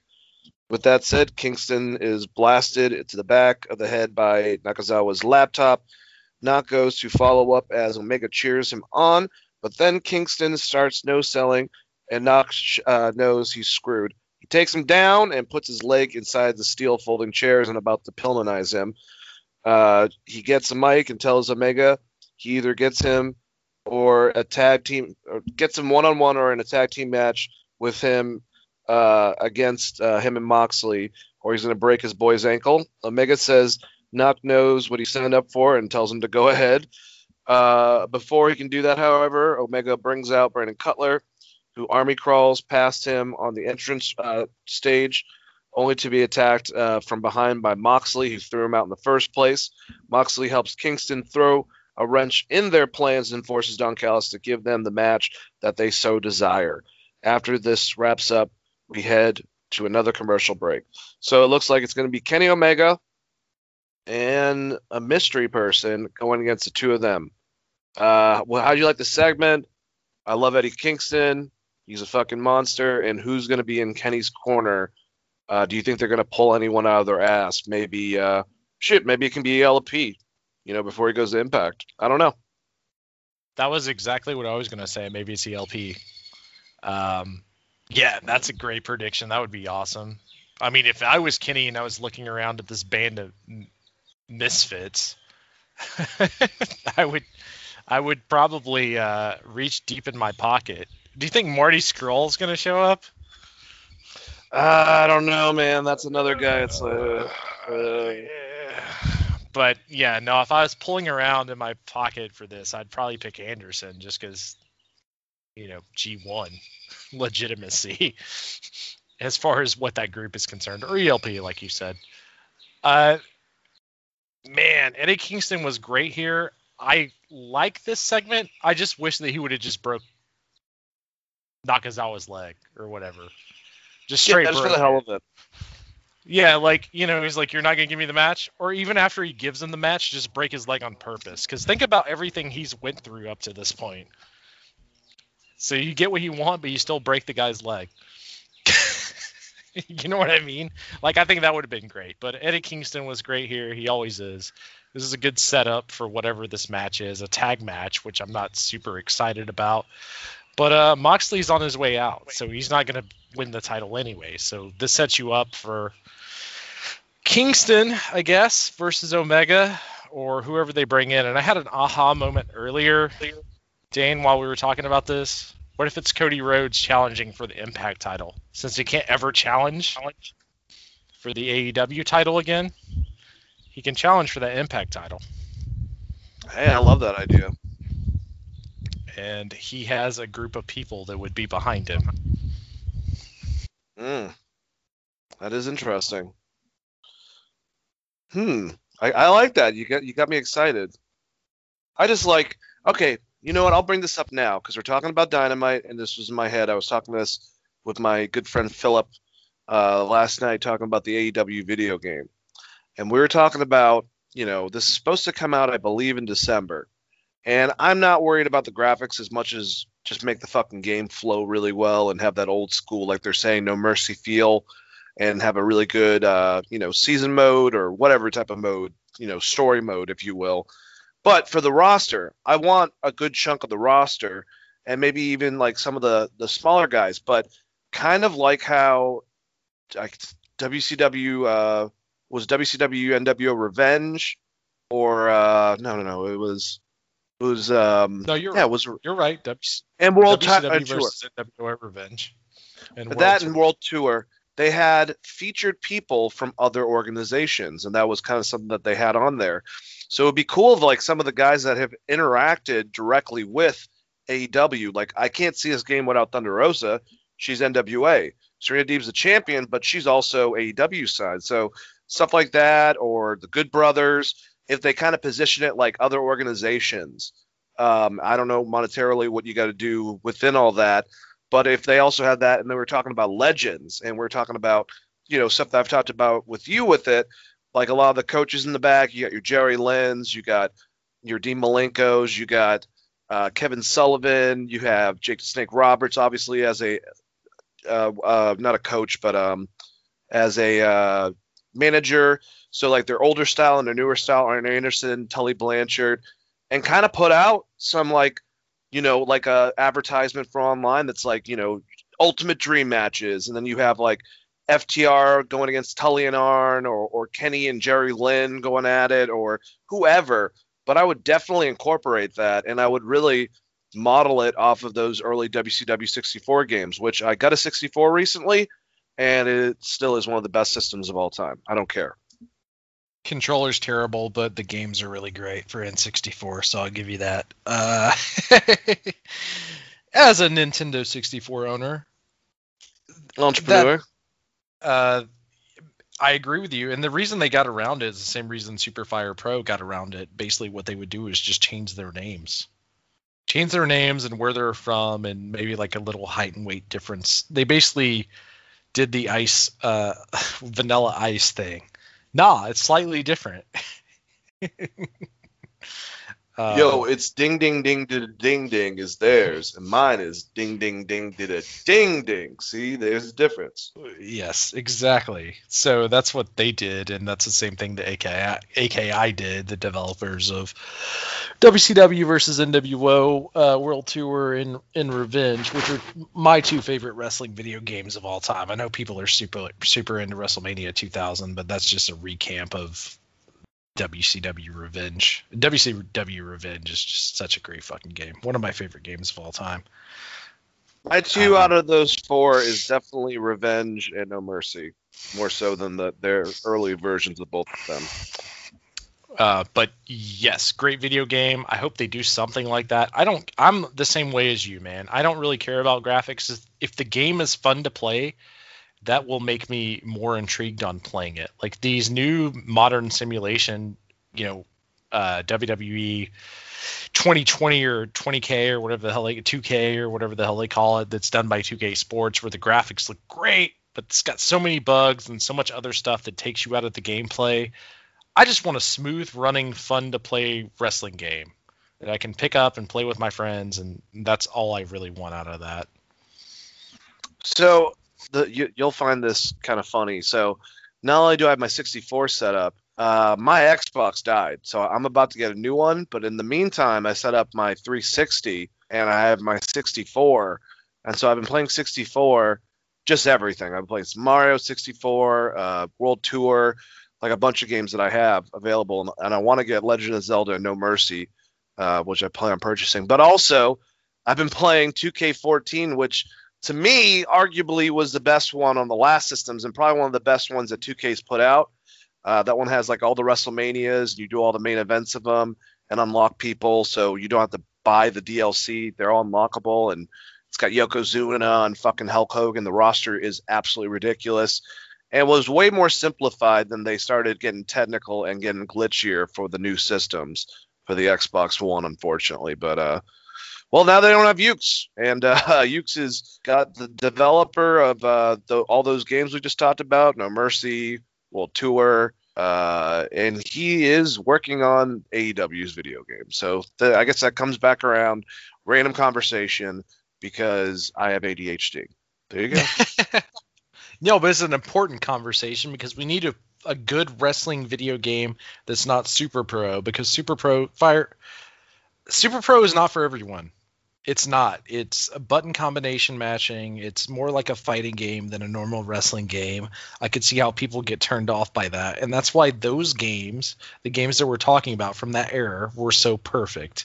And I think that AEW realizes that, and we will have a very simplistic but very fun wrestling game. At least I hope. If they come out with some kind of bullshit that's like Fire Pro, that'll be fine, but I'll just go play Fire Pro instead of that, and they will lose half of their fan base for their wrestling games. Well, if I were, and it would be awesome if we had all of these, because I like all the engines. Because I like the Uke SmackDown engine, which developed into the 2K engine. And if they're going to put out a great game next year, like they're promising us, like we know we fucked up with Battleground and fucking 2K 19 or whichever one that was. It was terrible. So glitch. They said they're going to really work on this one. So I'll give them that, whatever. It's got, like I said, the SmackDown updated 64 engine, even updated to a modern 2K sports style, if you will. And then AEW, they got the the Aki or AKI or whatever the fuck it was, THQ style of engine, that's fine with me too. I would jump on it. I know that NWA did it with the old school Wrestle games, the ones for 64 and arcades and shit. I don't think a lot happened out of that, but and then Fire Pro, man, put out just an all straight New Japan game. Every New Japan person. That'd be. Well, they give you everything. They give you New Japan. They give you All Japan. They give you everything in Fire Pro. You get US. You can download that entire roster. It's just that gameplay is very much specific to Fire Pro. So if you're a newcomer coming into a Fire Pro game, what I would say for Fire Pro, if you want to cross over and have a big game in America, is to give a simplified version of the controls. So like in most sports games, you have like basic, advanced, and then like pro level controls where you're using the joysticks, etc. Find out something like that, something that works where you can do like one button grapples or because what we're talking about with these other games, like if you remember SmackDown, for instance, for PlayStation, it's a one button grapple. And that's what makes it fun to play. And then one button reversal. You hit the square button, you can reverse anything off the ropes if you hit it in time. But like the opposite of that is like specifically WWF is WWF Attitude, and that company went on to do the ECW games where it's like you have to hit a fighting game button combination to do a Stone Cold Stunner, and that's not for everyone. I hated it. Versus like SmackDown, you get your special up, you hit the L trigger, you hit your goddamn special move. It's amazing. It's fun. It's fast paced and it's fun. And that's, I guess this is a defense of like, modern graphics versus good gameplay. I'll take good gameplay all day. Like I would much rather play Super Mario World than, a game that looks super incredible, but it controls like shit. What'd be cool is if they get it down and WWE comes out finally with another good 2K game, why not just take Here Comes the Pain, since people love that game, and redo it, update it. If you got to take anyone out for whatever reason, shit like that, do that. But the roster was ridiculous. Redo the story mode. You can make it a fucking DLC, but I feel like that would actually make some money. Just an idea. One of my other favorite specific wrestling video games. I would argue that Here Comes the Pain kind of killed the wrestling video games for WWE, because what they did is they made everything in depth with the general manager mode and booking of Raw and SmackDown, and made that way more important than the gameplay. And then the following games, they didn't continue what Here Comes the Pain did, but also the gameplay suffered. And I would much rather play like SmackDown 1 or SmackDown 2 or WrestleMania 2000 or WCW NWO Revenge over any of those games that came out later than SmackDown 2, because they just don't flow as well, man. They don't feel good. They don't. All right, well, that was our video game talk. Let's get back on course with AEW, but looking forward to the AEW video game regardless of what they decide to do, unless they don't decide to do what I want them to do, and then fuck you. So, that's how the internet works, I believe. Tony Schiavone interviewed Taz and was interrupted by Christian Cage. Lots of shots fired back and forth. Taz basically said that you barely was able to beat, my guy, fucking Powerhouse Hobbs, but Ricky Starks is going to beat you. So now we got Christian that's got to go through multiple people. I guess he's going to beat Ricky Starks because that tends to happen. No, he beat Powerhouse Hobbs, so who knows? This might be a completely different formula. I have no idea. But anyways, Christian kind of just makes fun of Taz in his current state, how he used to be the badass everyone was scared about, but now he just, gets people to do his bidding, and he understands the whole excuse thing, but to him, wins are a win sort of thing. So you can say that Hobbs should have won, but he learned a lesson, and so is Ricky Starks basically, and Taz looks all pissed off, and then Christian smiles and walks off. So there you go. Christian against Ricky Starks. I mean, I think Christian's probably picking people he wants to work with, and they should probably have a good in-ring match. But I mean, if you want to do anything with Ricky, I don't think this is helping him. I don't know. I guess they might not think that highly, which Ricky's fine to me, but yeah, he's not beating Christian, right? I wouldn't think so, man. I would have to think you have Christian's going on a win streak, right? Is Believe that so. I mean, that seems what they're going for. So he's going to beat him here, and maybe Brian Cage, he loses to. We'll go with Adam Page down the line here in whatever rematch they're going to have, and that sets up. It's somehow Cage versus Cage seems like it's a thing. So maybe that sets it up. Maybe for the FTW title. Because why not? We haven't seen that yet. What's that? Exactly. But man, Christian talking about how Taz used to be like this dominating force. So I was like, never in any company you worked at. He was like, Good point. yeah, he was like basically an announcer, and you were way above him on the card in WWE. Like, to you, Taz should be a fucking afterthought. He just wrestled a bunch against scrubs and like ECW. To Christian, as far as Christian should be concerned in wrestling history, but that's nitpicking. It was a fine promo by Christian. No, but I think you're right though. I mean, Taz, when he came into WWE finally, they fucking booked his ass to the moon of being the first person to beat Kurt Angle, and then he got a win over Triple H, and then he wanted to fight the King, and then Jerry the King Lawler beat him, and then he lost to a lot of people, and then had to retire. So, yeah, you're right. Yeah, like Taz's run in like as far as Christian is concerned, Taz is a fucking announcer. Like, that's what he should have said. He said, Taz, why don't you sit your ass back to behind that desk like you are supposed to be? But yeah, no, I mean, outside of that, I mean, it was a good promo, and hey, Christians look good in the ring, man. I would say better than Edge, but Edge had that really, really great WrestleMania match recently with Roman and Daniel. And there's arguments to be made. I thought you were being sarcastic, and we're talking about the one Randy Orton last year.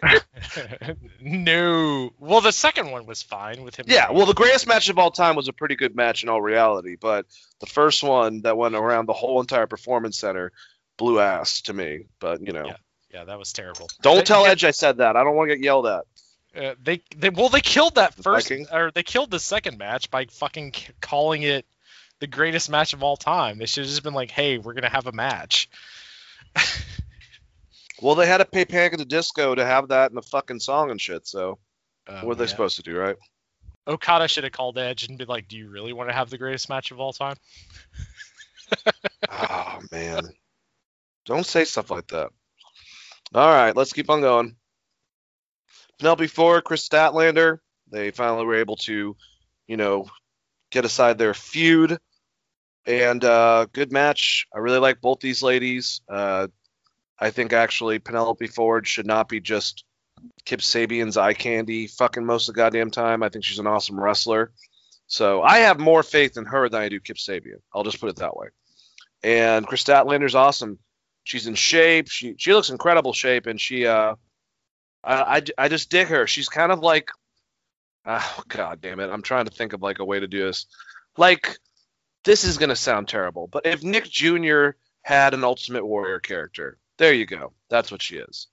It might be the substance. Actually, that's not a bad comparison, man. Like, honestly, like if all that had a female Ultimate Warrior, that'd be pretty good. That kind of lines up her character. I like it. It kind of reminds me of the little aliens from Toy Story with her cute gimmick, and she's a good in-ring wrestler. I'm glad to see her she's back. Meant for kids, I would say, right? Yeah, and throwing her in with the best friends, like, that's perfect, honestly. Yep. Like, she just fits right in with that Misfit group. And also, we got to hear two of the best theme songs in the business with her coming out to Where Is My Mind and Penelope Ford's Bad Bad Girl theme song. I was hyped for this entire entrance segment. Pretty good match, too, man. And Chris Statlander does a really good gorilla press slam. Weird. But, basically, I think what happened was, like, Penelope Ford went for the Muda, corner spot. Chris Statlander got out of the way and then was pretty much shortly after that, got her in her finishing move and got the big bang. Sorry, guys, for the win. And yeah, that was it. Kris Statlander won, and a pretty good match, man. I liked it. Me too, man. I thought it was a good match, and Penelope Ford is vastly underrated and should not be used with Kip Sabian. She should just be her own entity, as I've said multiple times on the show. Can he be the ass kissing like husband of hers that like follows her around and tells her how awesome she is, and she's like, yeah, thanks, babe. Okay, can we just do that role reversal a little bit? Because that's what it is. She should be in the fucking title picture. He can't even get to the fucking North American title, or not the North American title, the TNT title picture. To me. And it's nothing against his in-ring ability. He's just there, kind of. And she's a way bigger star than he is. Yeah. So maybe, she can be his Miz. And he can be Maurice. Oh my God, that's a great comparison. Because Penelope Ford is way more entertaining than Kip Sabian, and they've done nothing for me to care about this guy. I've seen his matches, and he wrestled in New Japan for a while. He also wrestled in Ring of Honor. I've seen him wrestle. He's a good wrestler. So I'm not shitting on his in-ring ability, but as a character, you basically told me Miro is more important. His wedding is an afterthought. Penelope Ford is cooler than he is. He's just kind of a geek that's gotten beat by a lot of people. Yeah, I agree.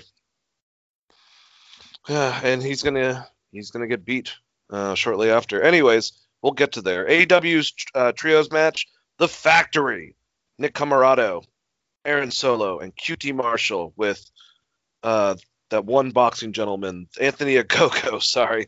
In their corner, going against the Nightmare Factory with Billy Gunn, Dustin Rhodes, and Lee Johnson. Shoddy Lee Johnson. That's what they want us to say. And obviously, Billy Gunn's kids are in the audience. If anything happens, they can just jump that whole thing. And not too bad. I really like the look of Nick Comoroto. Tony Schiavone, another guy with the comparisons, said he gives me a look like, obviously there's the Bruiser Brody direct look, but almost like a Billy Jack Haynes style look. And I was like, I like that. That was good. And I think Jim Ross commented on that. He probably said sassafras, but love you, JR. But I think this really goes down to, it just got crazy. There was a DQ. Everyone's beating the shit out of each other. The heels are getting the advantage of Dustin, Billy, and Lee, and it just gets nuts. And they came because it looked like they stole, or the factory at least stole their the Nightmares van, their big ass tour van and shit, or it would be Cody's, but whatever. And they're fighting all the way to the parking lot. And I think what we were supposed to think is that what's his name, QT Marshall was trying to retreat, and Cody just busts open the door, starts beating the crap out of him. For some reason, he decides to go to the top of the fucking thing. So does Aubrey, who's trying to get them to stop. Aubrey's doing some of her best referee work to date after the match is done. And, I guess that's right. This was a no DQ match, so that's why they kept on going. So they ended up winning. This was so fucking all over the place and crazy. I got to be honest with you. I kind of felt at one point I had no idea what was going on. And I think that exact same thing happened to me just now. But Cody helped them win, sort of, and yeah, that was it. What'd you think, Chris? I mean, if I was Cody, I would stay far away from this goddamn storyline. That's what I would do, especially if I haven't been on TV for 3 or 4 weeks. Like, I don't care about any of this. It's bad. It's bad. But I'm the same way as you. I had no fucking idea what was going on in this match, Dane. That's whatever. The finish was the finish. Well, I mean, it's just leading to Dustin and QT Marshall, which reminds me of Joe Dirt. It's like, your name's not Joe Dirt. Your name's Joe Dirt. Because, like, you can't call him Marshall forever and then call him Marshall now. Was he supposed to be a French mobster? What the hell is going on with this guy? He's a French Tony Soprano, I guess. I guess. Marshall? He's from fucking Quebec now? So anyways, I hated this. By the way, NXT was a much better fucking show than this week's AEW. So AEW fans out there, get at me, but definitely check out the NXT show because it was a better show. Yeah, they both. There was a lot of things I didn't like about this show specifically. I'll definitely say that than anything. But yeesh. But I did like this next thing because Miro finally found Kip Sabian and he murdered him and he destroyed him. And this was honestly as much of it's like you go around your ass to get to your fucking elbow situation. This is the exact Miro along with the promo he did last week that I want to see in AEW. So is Kip Sabian going to be like in a full like body fucking, thing, like body cast? That'd be kind of cool. I hope so. This was amazing. This is what they should have been doing with Miro from the beginning. Even after he was his best man, the next week, this should have been the storyline. Like, he comes in and is like, oh, I'm your best man. You got me hired at this company. And then immediately fucking demolishes him. They should have been doing this to begin with Miro. That promo he had last week with Emo Baby Daddy Sting was fucking hilarious and great. That's what he can be. Now just give him the wins. And give him the wins on TV. For the love of God, do not put him on AEW Dark. Jesus Christ. I agree with you. It's fucking ridiculous. It's like at the end of this next match, we're supposed to care about Ethan Page and Scorpio Sky, and I care about them because I know them, but as a viewer, you don't fucking really know who the hell. They're racking wins on the other two shows. Good. Great. Not your televised shows. The fuck. Or just show me that they won matches in a good way, or a way that makes sense. Like, I feel like if NXT had this show, which they probably will do with the NXT Evolve show, they would give me like a very well produced segment of how dominating this team has been on the other show, because they've done it with Imperium and Walter. Give me something like that so that I can believe in it, because I'm not going to be able to watch all of your hours of YouTube plus all of the other wrestling in the world.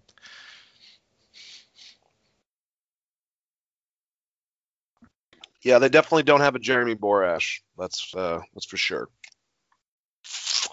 All right. Main event. We had Darby Allin. We had Dark Order number 10. These are actually Negative One's two favorite wrestlers, if you won't remember. But they're going at it for the TNT Championship. Darby's about to... No, this would break... I don't think they made a big deal about it, but besides, I think JR mentioned it. This would break the last record of 9 wins from Cody for the TNT title belt. So that was kind of a cool concept built into it. But I don't really... The one thing with 10 is I don't know how he got here. I don't really know how this works with the TNT belt on where they get their opponents from. If Darby's specifically picking guys that he thinks that, deserve some type of opportunity, but then what the hell's the point of the ratings? But then you go, well, the AEW championship and the TNT belt both have the same rating system. So, I mean, who the fuck does that fluctuate to? Does the person, when they get to the top, be able to pick which one they want to go for? There's a lot of questions I have for that whole entire thing. Do you ever have any questions like that, Chris? Yeah, and all they're doing is going off what Impact did and what WWE did with the open challenge. But the thing is, that wrestler came to the ring. Devon Dudley is one of them. John Cena is another one. And they said, this is an open challenge. And that person came out to the ring. By telling us it's like not an open challenge, or it's supposed to be an open challenge, but not showing us that interaction, like you couldn't skate like, I don't know, 3 minutes off something else to set it up. Because some of that is the greatest moments that you could have. Like if 10 came in and had like this really great match and almost beat Darby Allin, that's like Sami Zayn versus John Cena. It makes it so much more special when the guy comes out and says like, I'm the guy that's going to beat this guy. And they're taking that away from what this belt is supposed to be, I think, because that's what Cody was trying to do with it. Well, the thing is, and you just mentioned something though that strikes me, is that putting some stuff into the person that's going to go against Darby Allin. I listened to an interview with JD Drake on Wrestling Inc.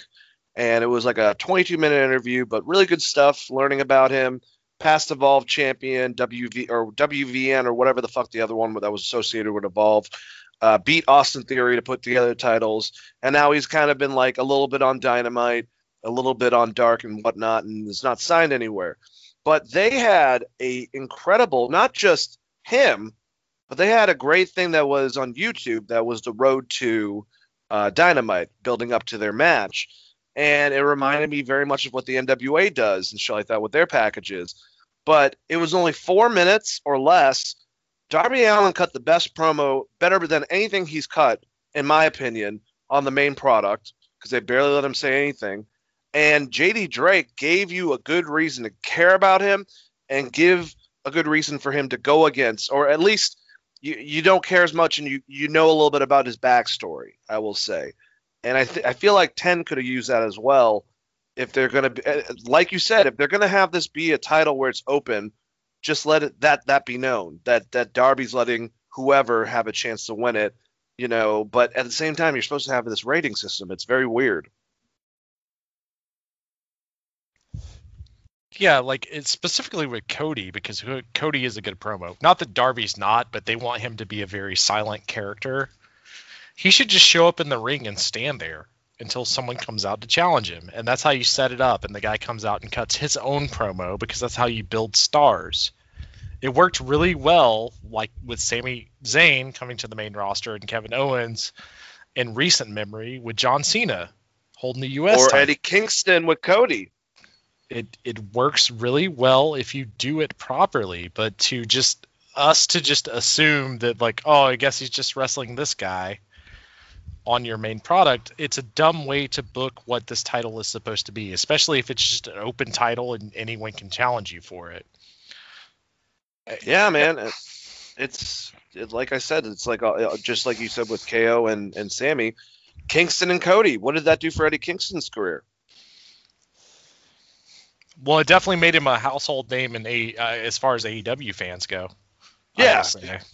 It put him on the map, at least on television, for a guy that people barely knew beforehand, Yeah, especially the promo itself. Like, that's what I'm saying is, like, there's that, there was the great moment with John Cena and Sami Zayn, because Sami Zayn was a babyface at the time.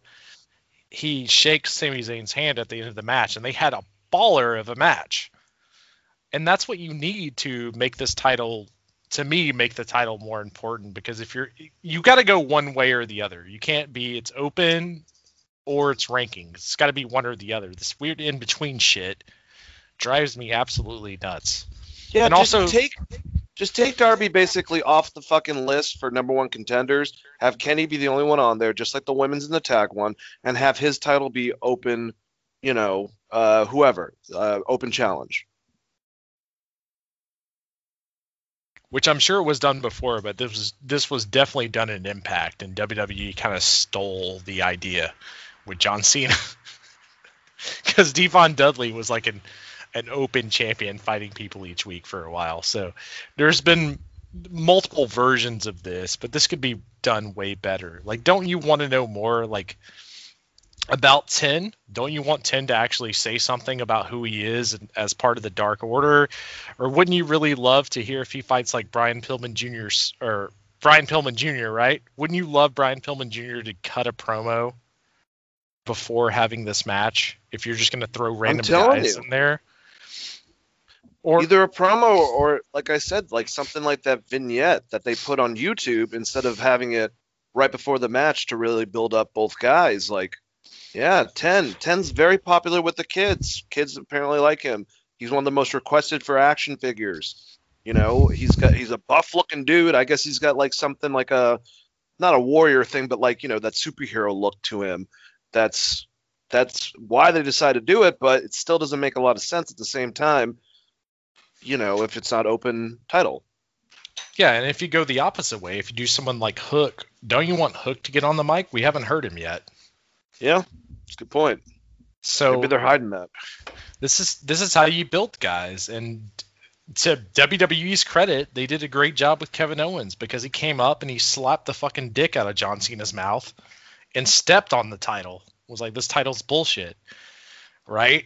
They could have built off that. They failed at that. They failed at the aftermath, but the reaction to the shocking loss can be great, especially if you're trying to launch someone. You know, someone that we don't know about, someone that's only wrestling on AEW Dark, someone you want to give a good push to. You could have them beat him for the title out of nowhere, and it would be great. But you need to tell us about the character that he is facing and make us well known that it's an open challenge. I agree. And we should move on to the match, but I totally agree with you. And I like 10. I think that he's got a great look. He's got a great body. I would like to hear something out of his mouth. I'm not saying necessarily he should stay in the Dark Order because something, like I said, has been making him popular with the kids demographic for them is his look, like the superhero style look. But maybe kind of, I like the white and purple, but make it look a little bit cooler or something.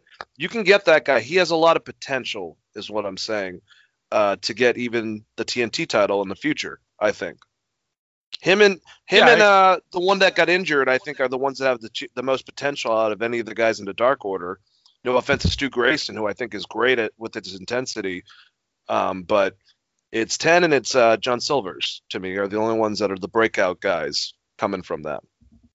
Well, Johnny Hungy. So, no, I'm kidding. Yeah, John Silvers is great, man. He's entertaining as hell. Grayson and Evil Uno need to be a tag team again because they're fucking great in the ring Yeah! together as a tag team. They are. Dude, the fucking Super Smash Brothers is an awesome finisher. It's ridiculous. They're really good. Every match they had, even if we didn't care about the characters, we were like, that match is good. But now we actually care about the characters, so make them a tag team. I like Stu. I like Stu, too, because he chews the scenery. When there was confrontations earlier with them and the other team, he was freaking out and like they had to pull him back and shit in the background. That's good to do on certain things. And like I said, what is it? It's Stu does the 360 off the top while on one guy and perfectly times with Evil Uno doing a fucking cannonball to the other guy in the corner. It's such a good finisher. Yeah, I think they hit that on Pride and Powerful, and it just looks incredible. I don't think they won the match, but it's so great. Him running in for that Kevin Owens like cannonball, and then that, like you said, that was it a 450 splash at the same time? Yeah. It's just nuts. It's such a great looking move. They're a good ass tag team, man. They really, really are, and I hope they get utilized more. But not to go off the reservation, 10 has a lot going for him as well. Like you said, great look, good guy in the ring so far from what I've seen. You could have given him like 10 seconds to say something about himself and why he's challenging for the title.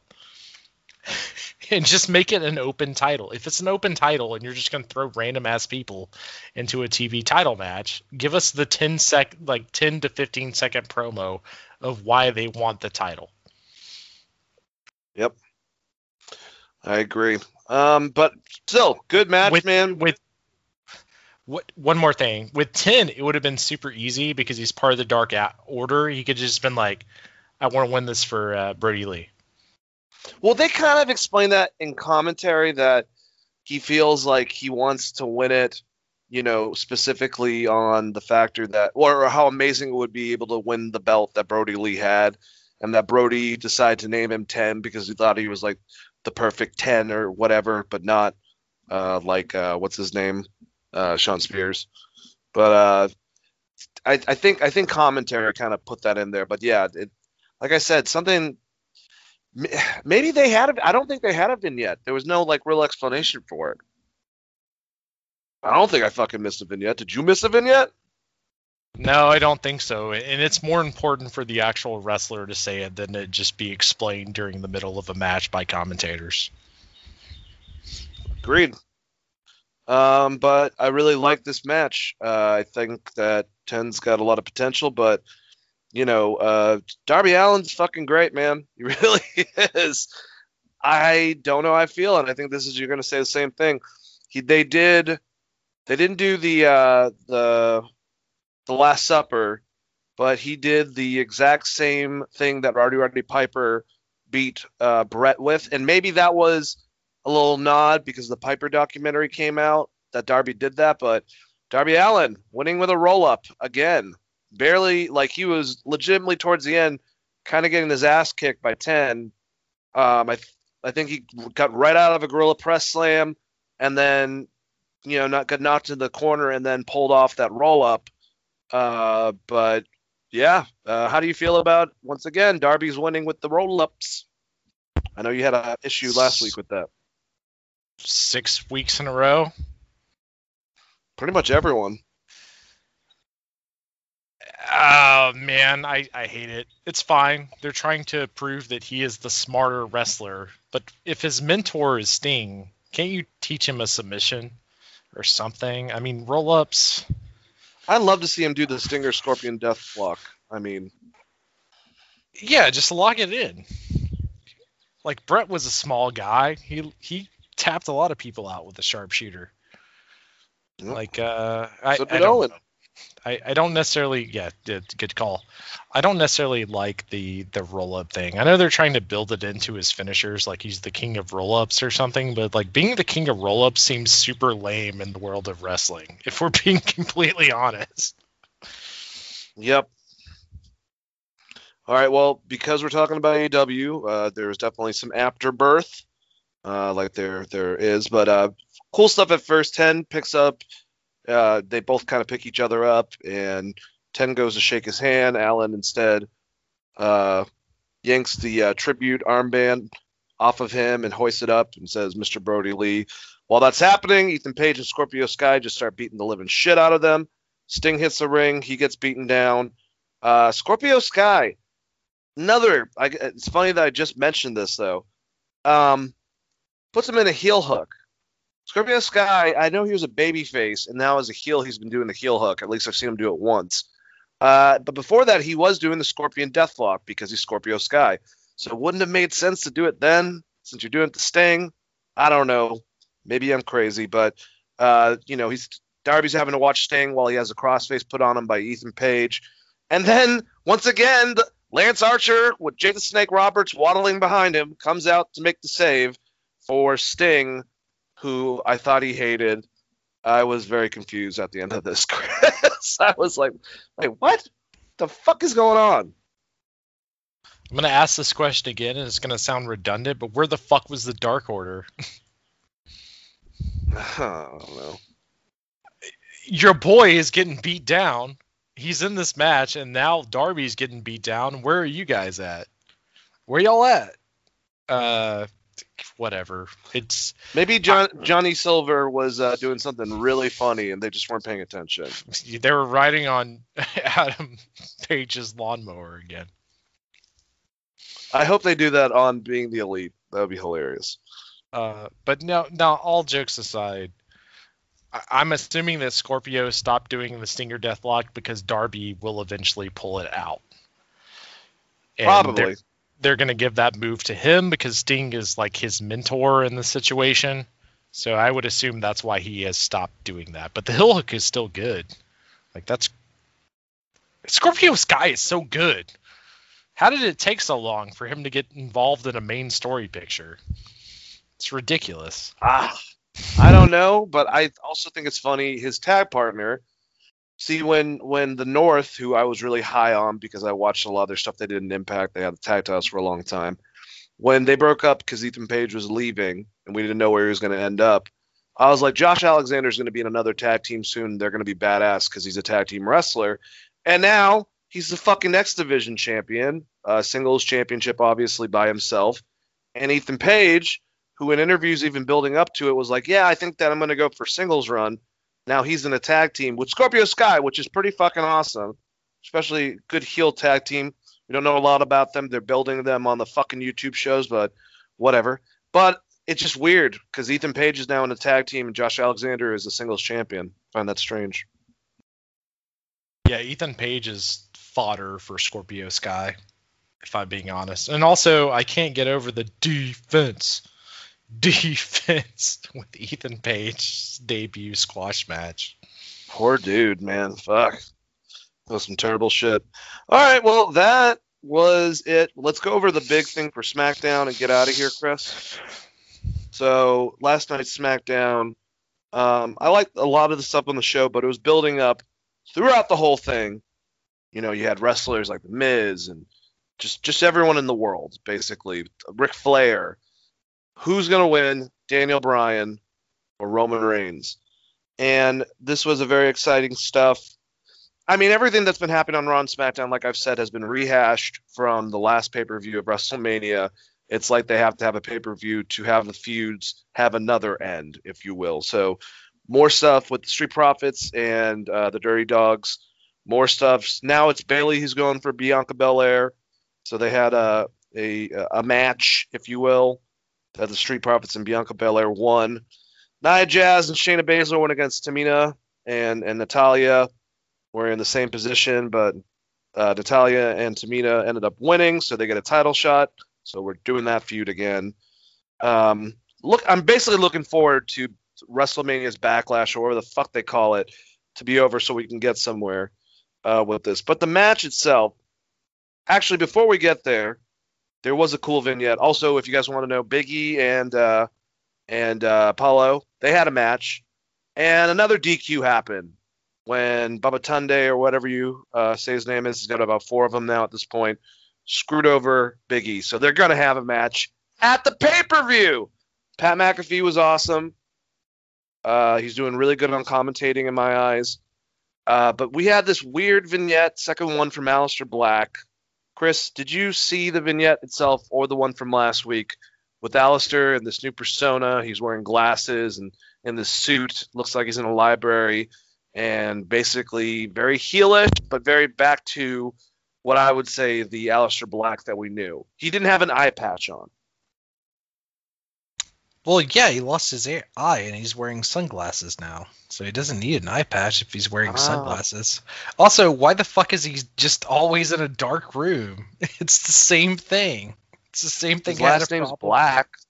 Come on. God, yeah, I guess you're right. Now, we'll get into the Cesaro push later, though, is over 9,000, and I'm very happy about that. But there was one other thing you named. Tamina and Natalya versus Shayna. Did you? No, you said Natalya, right? Yeah. Yeah, okay. they got a title match now for beating the tag champions. It's fine. They have 3 women's tag teams, so that makes sense. Yeah. But the Aleister Black stuff, he was supposed to be in his old high school, I guess, is what they were going for, right? Let me go for it. Let me see if I can find a picture of this shit. You know what he needs to do? You know what he needs to do is get with. He has a book. Listen to this. He has a book. I forgot about this. He's got candles lit up behind him. He's got a nice button up with a tie and these sunglasses. And the book he's reading is Tales of the Dark Father. Tales of the Dark Father sounds like a fucking like a death metal band. Like, what the? Too on the nose. He needs to get with Bray Wyatt and understand how to do these promos if they're just going to continuously put him in the back room in the darkness, or Mick Foley or Jake the Snake Roberts or someone, because they just come off like he's reading a script in a very dark room. Or it's been the same shit since he debuted on the main roster. I don't understand how they fucked this guy up so hard. He should just be coming out. What made Aleister cool though on NXT? Like, not wrestling wise, but like something about his character. Not talking and roundhouse kicking the shit out of people. That's what I'm talking about, motherfucker. Yeah. Aleister was stoic. He was quiet. That's why a lot of the comparisons came to The Undertaker, besides the darkness. He would go out there. He was scary. His presence was very domineering. He didn't say shit. Then he beat your ass, and if he said one word, it was a big deal. Like when he said to Velveteen Dream, I forgot what the quote was, say my name, and he said, Velveteen Dream, and just threw the microphone. Everyone, ah! Like, that was cool about Alistair. He didn't have to say anything. He comes up from a fucking coffin out of the stage with dope ass entrance music. That's all And you now need. he's lost his theme music because his CFO or whatever the fuck I was talking about earlier. Some bullshit. Yeah, like all you need is him to show up and just start roundhouse kicking motherfuckers. Like that's it. Now he has one eye. Fucking make him go out there with the eye patch and roundhouse kick people. Like that's it. You don't. He's so good in the ring and is such a presence. Like he has a natural charisma. He doesn't need these like Mick Foley-esque. Mick Foley needed these. Mick Foley was also good in the ring, but Mick Foley needed these vignettes, and that's part of why Mick Foley is so great because he's such a great promo. He needed this because of his size, weight, etc. to get over in WWF. Aleister Black doesn't need that. Like, he's just a dominating presence in general. Like, why the fuck is he talking? And if he's gonna talk, you have a perfect guy for him to talk to work these promos out with Bray Wyatt, because they're going to be very similar. But I'm glad that he's on SmackDown, though. That's what I will say, because it seems like they give a shit. Do you notice? I don't think we even came to this conclusion. I just did. The two main events, WrestleMania, what do they both have in common, Chris? The Bianca versus Sasha, and then the three-way on the second night. Both SmackDown angles. Yeah, I was trying to put it together in my mind real quick, because the Sasha Bianca stuff was just overshadowed by. It was overshadowed by being a women's main event, so I didn't even think about it being a SmackDown angle, to be honest. I don't think a lot of people did, but that's what I'm saying. Okay, so who's on SmackDown? Kevin Owens, Sami Zayn, Big E, Seth Rollins, Cesaro. Well, Daniel Bryan's not anymore, but you know he was there at one point. But their tag division, Street Profits are at least there. Fucking, I like the Dirty Dogs as for what they are.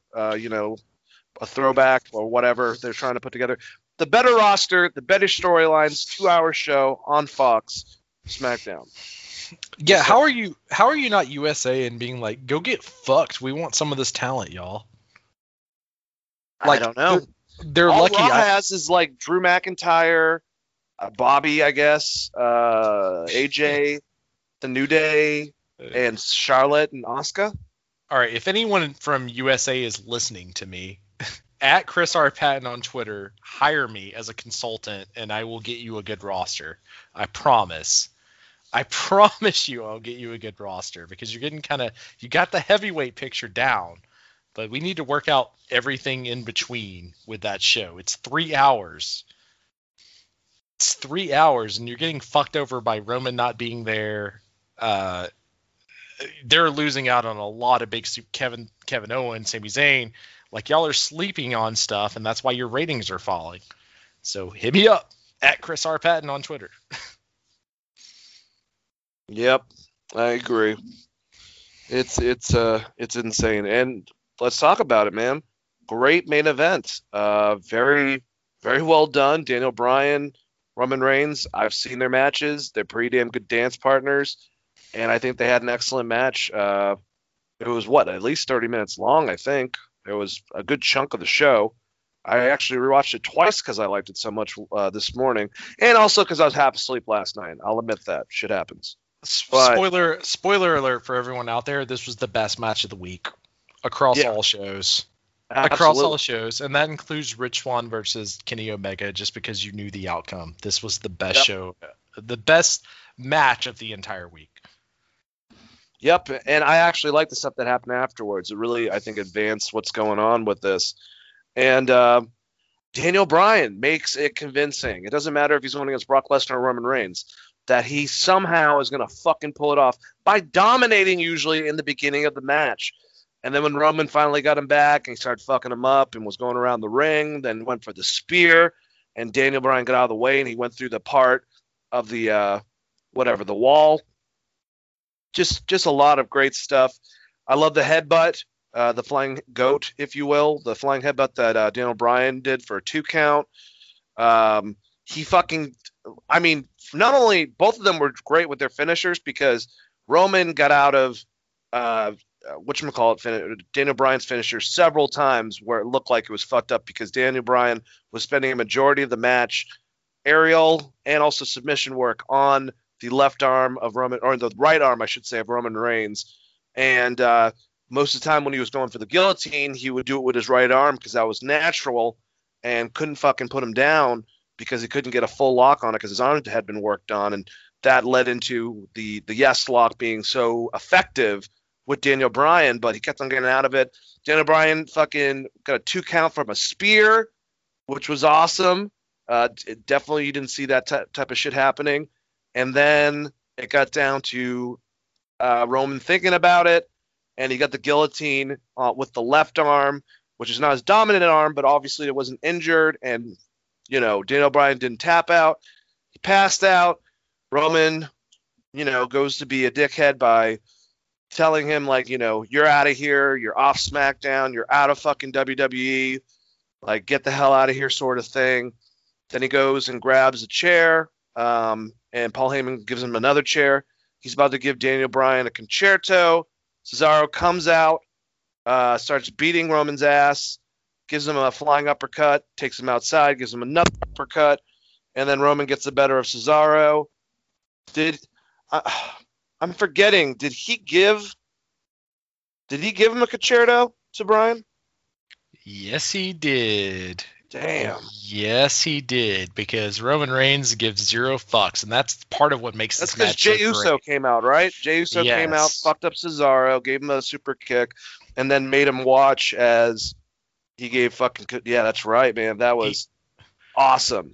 He grabs Cesaro's face, and he's like, look at this. This is what's going to happen to you next, because you just fucked up. So we get the concerto right as the show goes off the air. It's great. Also, like you just said with Roman, he sold that arm the entire time, and then he just fucking snaps at the end of this match. And this is like the best Roman Reigns you will ever see. He just starts hitting power bombs. He's just bashing the hell out of him while he's on the ground, and then he picks him up and does the guillotine choke with his left arm. Like, this is just all right, you hurt my right arm, just another day for me, dog. And then he just continues to beat the absolute fuck out of Daniel Bryan. It's so emotional. Daniel Bryan's whining. He's crying. He's crying for his mama. And Roman Reigns, 0 fucks given. And out comes Cesaro as the big baby face. This is what makes wrestling great. Cesaro, the only friend Daniel Bryan has, apparently. He shows up. He starts hitting these giant uppercuts. But he gets cut off by the Usos. And he has to stare on as Roman Reigns gives Daniel Bryan his friend a concerto. And you're like, this is why there's babyface friends in wrestling. You did it right. You SmackDown. You did it right. This is why it's important. Because I was emotionally involved in this. This is a 5-star fucking match. Fuck Dave Meltzer. 5-star. This is great. Because it's great booking. Everything in between it was great. The storyline was great. And now I want to see Cesaro whip Roman Reigns' ass. That's what wrestling should be. I suspended disbelief. I believed in Daniel Bryan. I believed in how bad of a guy Roman Reigns is and how terrible of a person he was. This is what wrestling should be. Great match. Best match of the week. Hot take by Chris Patton. No, man. I mean, I thought it was great. I thought it was awesome. There's 2 things I want to talk about this match that we haven't talked about before we get out of here. First thing. We know beating Cesaro out of many on his way to achieving the glorious wins that WWE's ever had in the modern era. We know that. But what the fuck's going to happen with Daniel Bryan? I'm pretty sure he can't come back to the main roster. I think that's what they set up. I guess this might be a way to have him off for a little while and then go to Raw. But do you think Daniel Bryan tried to work this out because before he wanted to go work with NXT? Do you think that in a month or so we're going to see Daniel Bryan show up at Raw, NXT? Will it be a couple months? What's going to happen with Daniel Bryan following this? Because there was a lot of NXT stars saying like stuff like "see you soon" or stuff around that, to Daniel Bryan after he lost to Roman Reigns. I feel like there might be a reason for that, or maybe that's wishful thinking on their and my behalf. I think he's done, dude. I think he's done with WWE in general. He might go work somewhere else. This was a good send-off. He went out on his back. He took a concerto. He can sell his contract's almost up.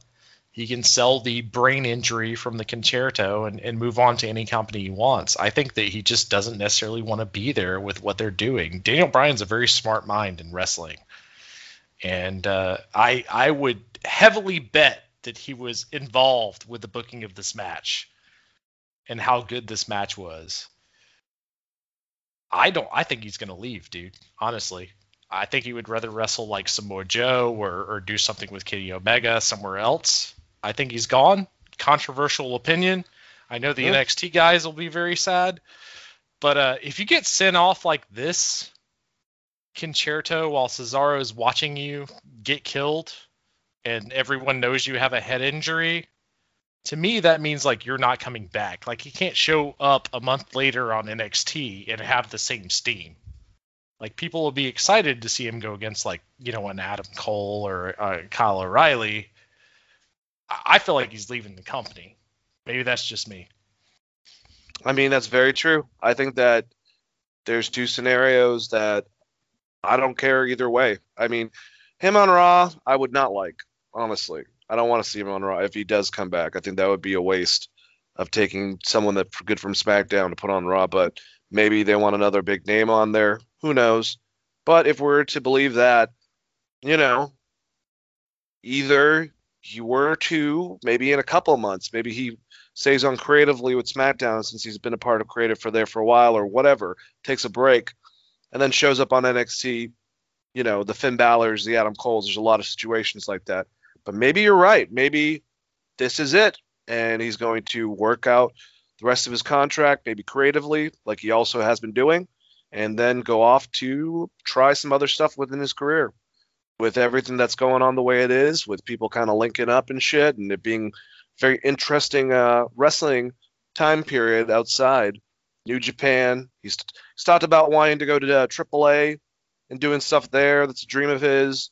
Stuff over in New Japan. There's certain arenas, maybe including the Tokyo Dome or the Mexico Plaza. I forgot what the name of the major one over there is, but some of the bigger arenas, maybe try stuff with AEW, but not a full-time contract. Samoa Joe, he would be another guy, man. I could see as that idea of like trying to do a boxing like build up with a bunch of organizations that's all in, but built like a UFC or boxing style thing. He's definitely a guy that would draw eyes to a product. And I've always thought Bryan Danielson's a way cooler name. So maybe we'll see the return of the Red Dragon. Or is it the Red Dragon? It's both. It's the Red Dragon or the American Dragon, I believe. The American Dragon is the biggest one known, which would be fucking great. Yeah, the fact that he went out clean in this match, too. There was no interference in the actual match. Am I wrong, Dane? Nope. He just lost clean to Roman. So this, to me, was Daniel Bryan's goodbye match.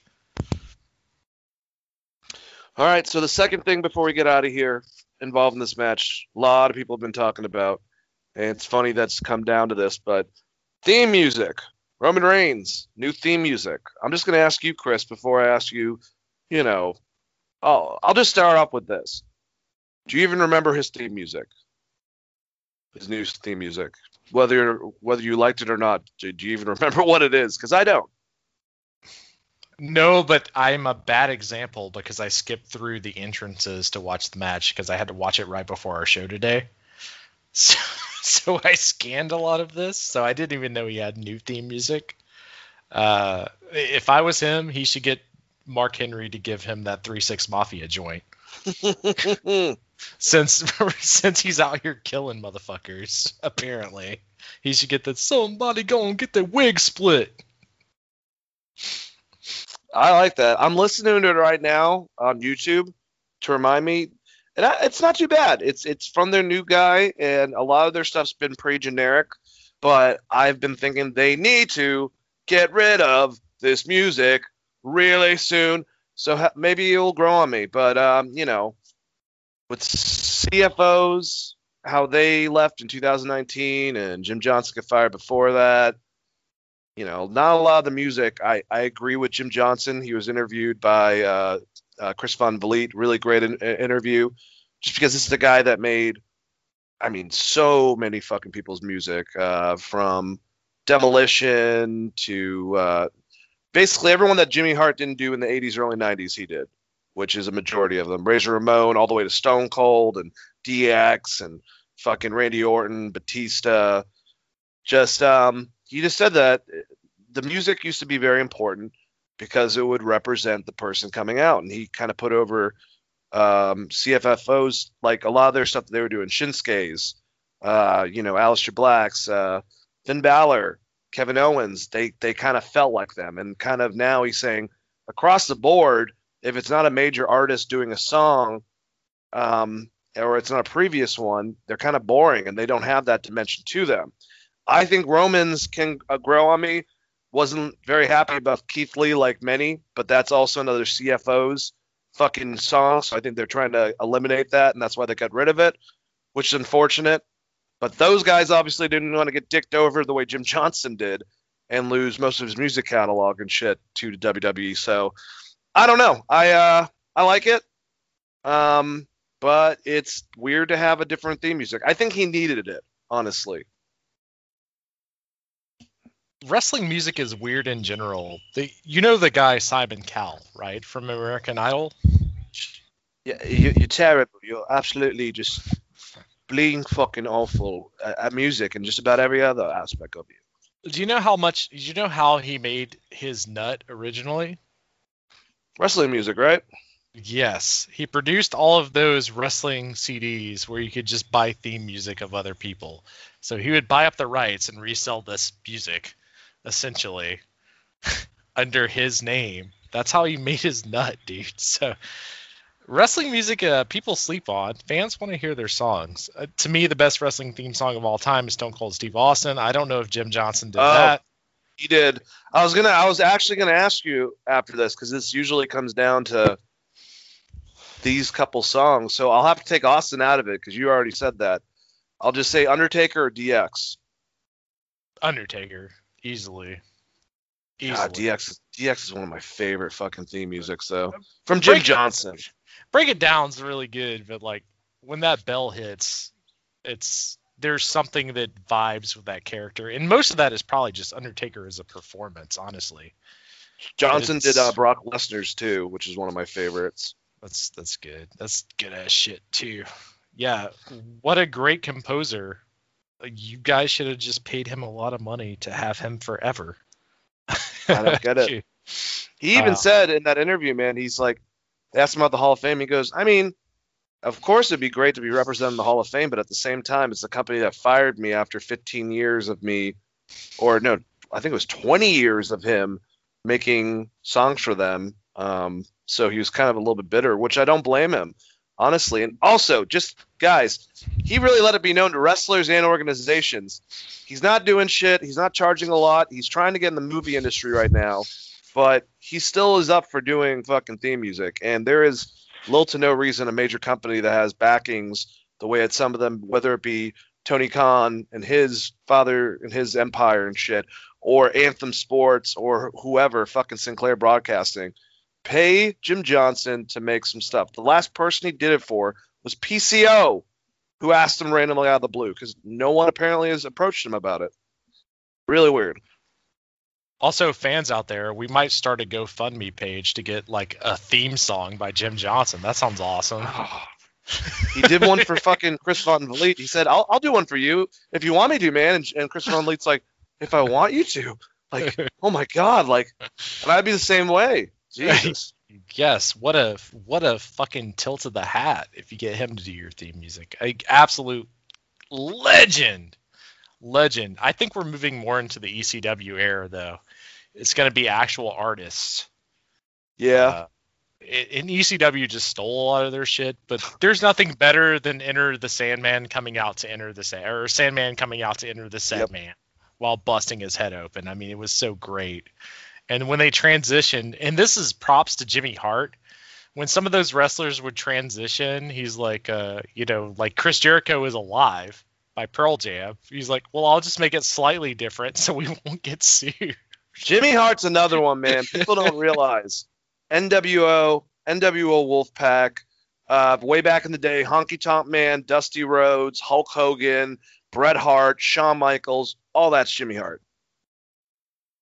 It's great, but I mean, most of the WCW stuff, he just stole off other songs and changed it. But yeah, it's still great. So like, 5-5.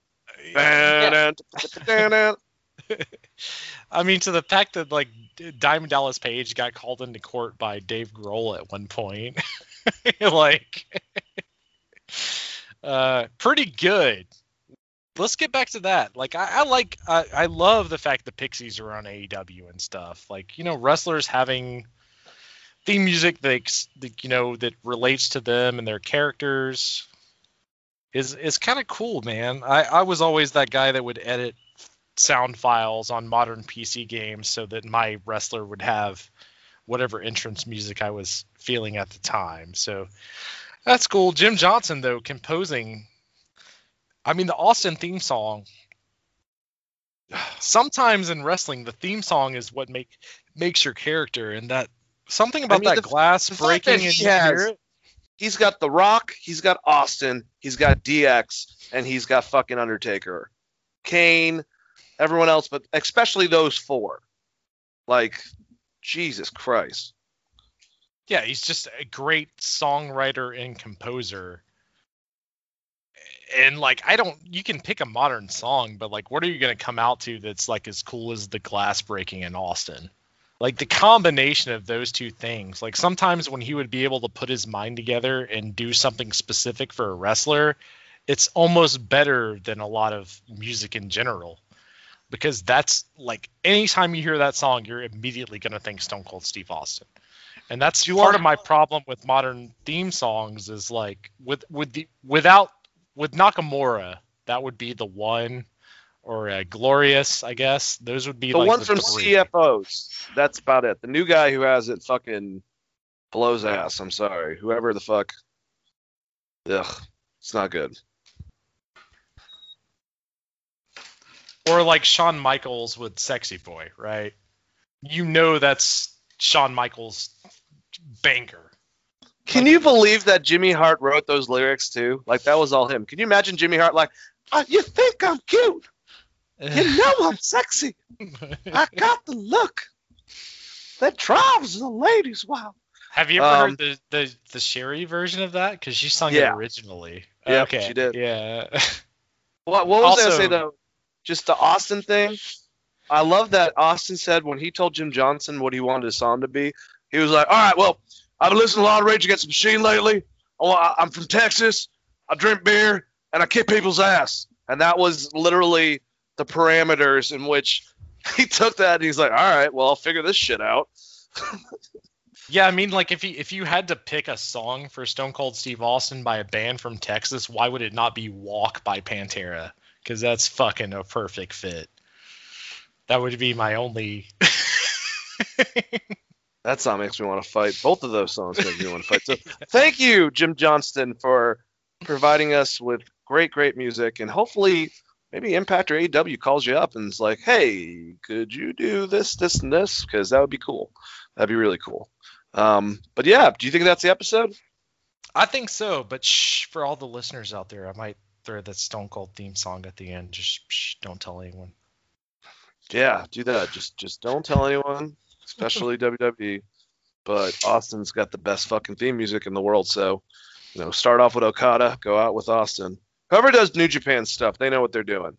They're very similar concepts for all of them, but they're all great. Yes. Well, we've edited the Okada one enough that we don't have to worry. I think I can vanilla ice that situation. All right, so on this next clip over and over in the background, Stone Cold Steve Austin. Just in the background of it, and then we won't get in trouble. Yeah, exactly, dude. All right, well, you guys, I hope you guys enjoyed a long, wonderful episode of Wrestling Geeks Alliance. We love doing this show for you. We talked about a lot of stuff. We got a lot of stuff coming up in the world of wrestling. So tune back next week.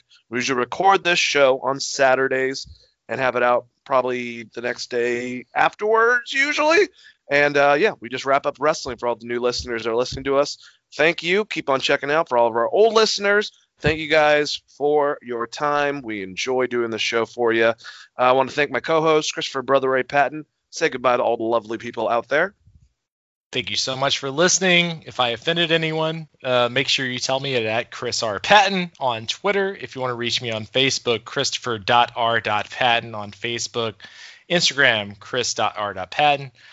And, just to send it out with a positive note, Dane, I have a cold beer.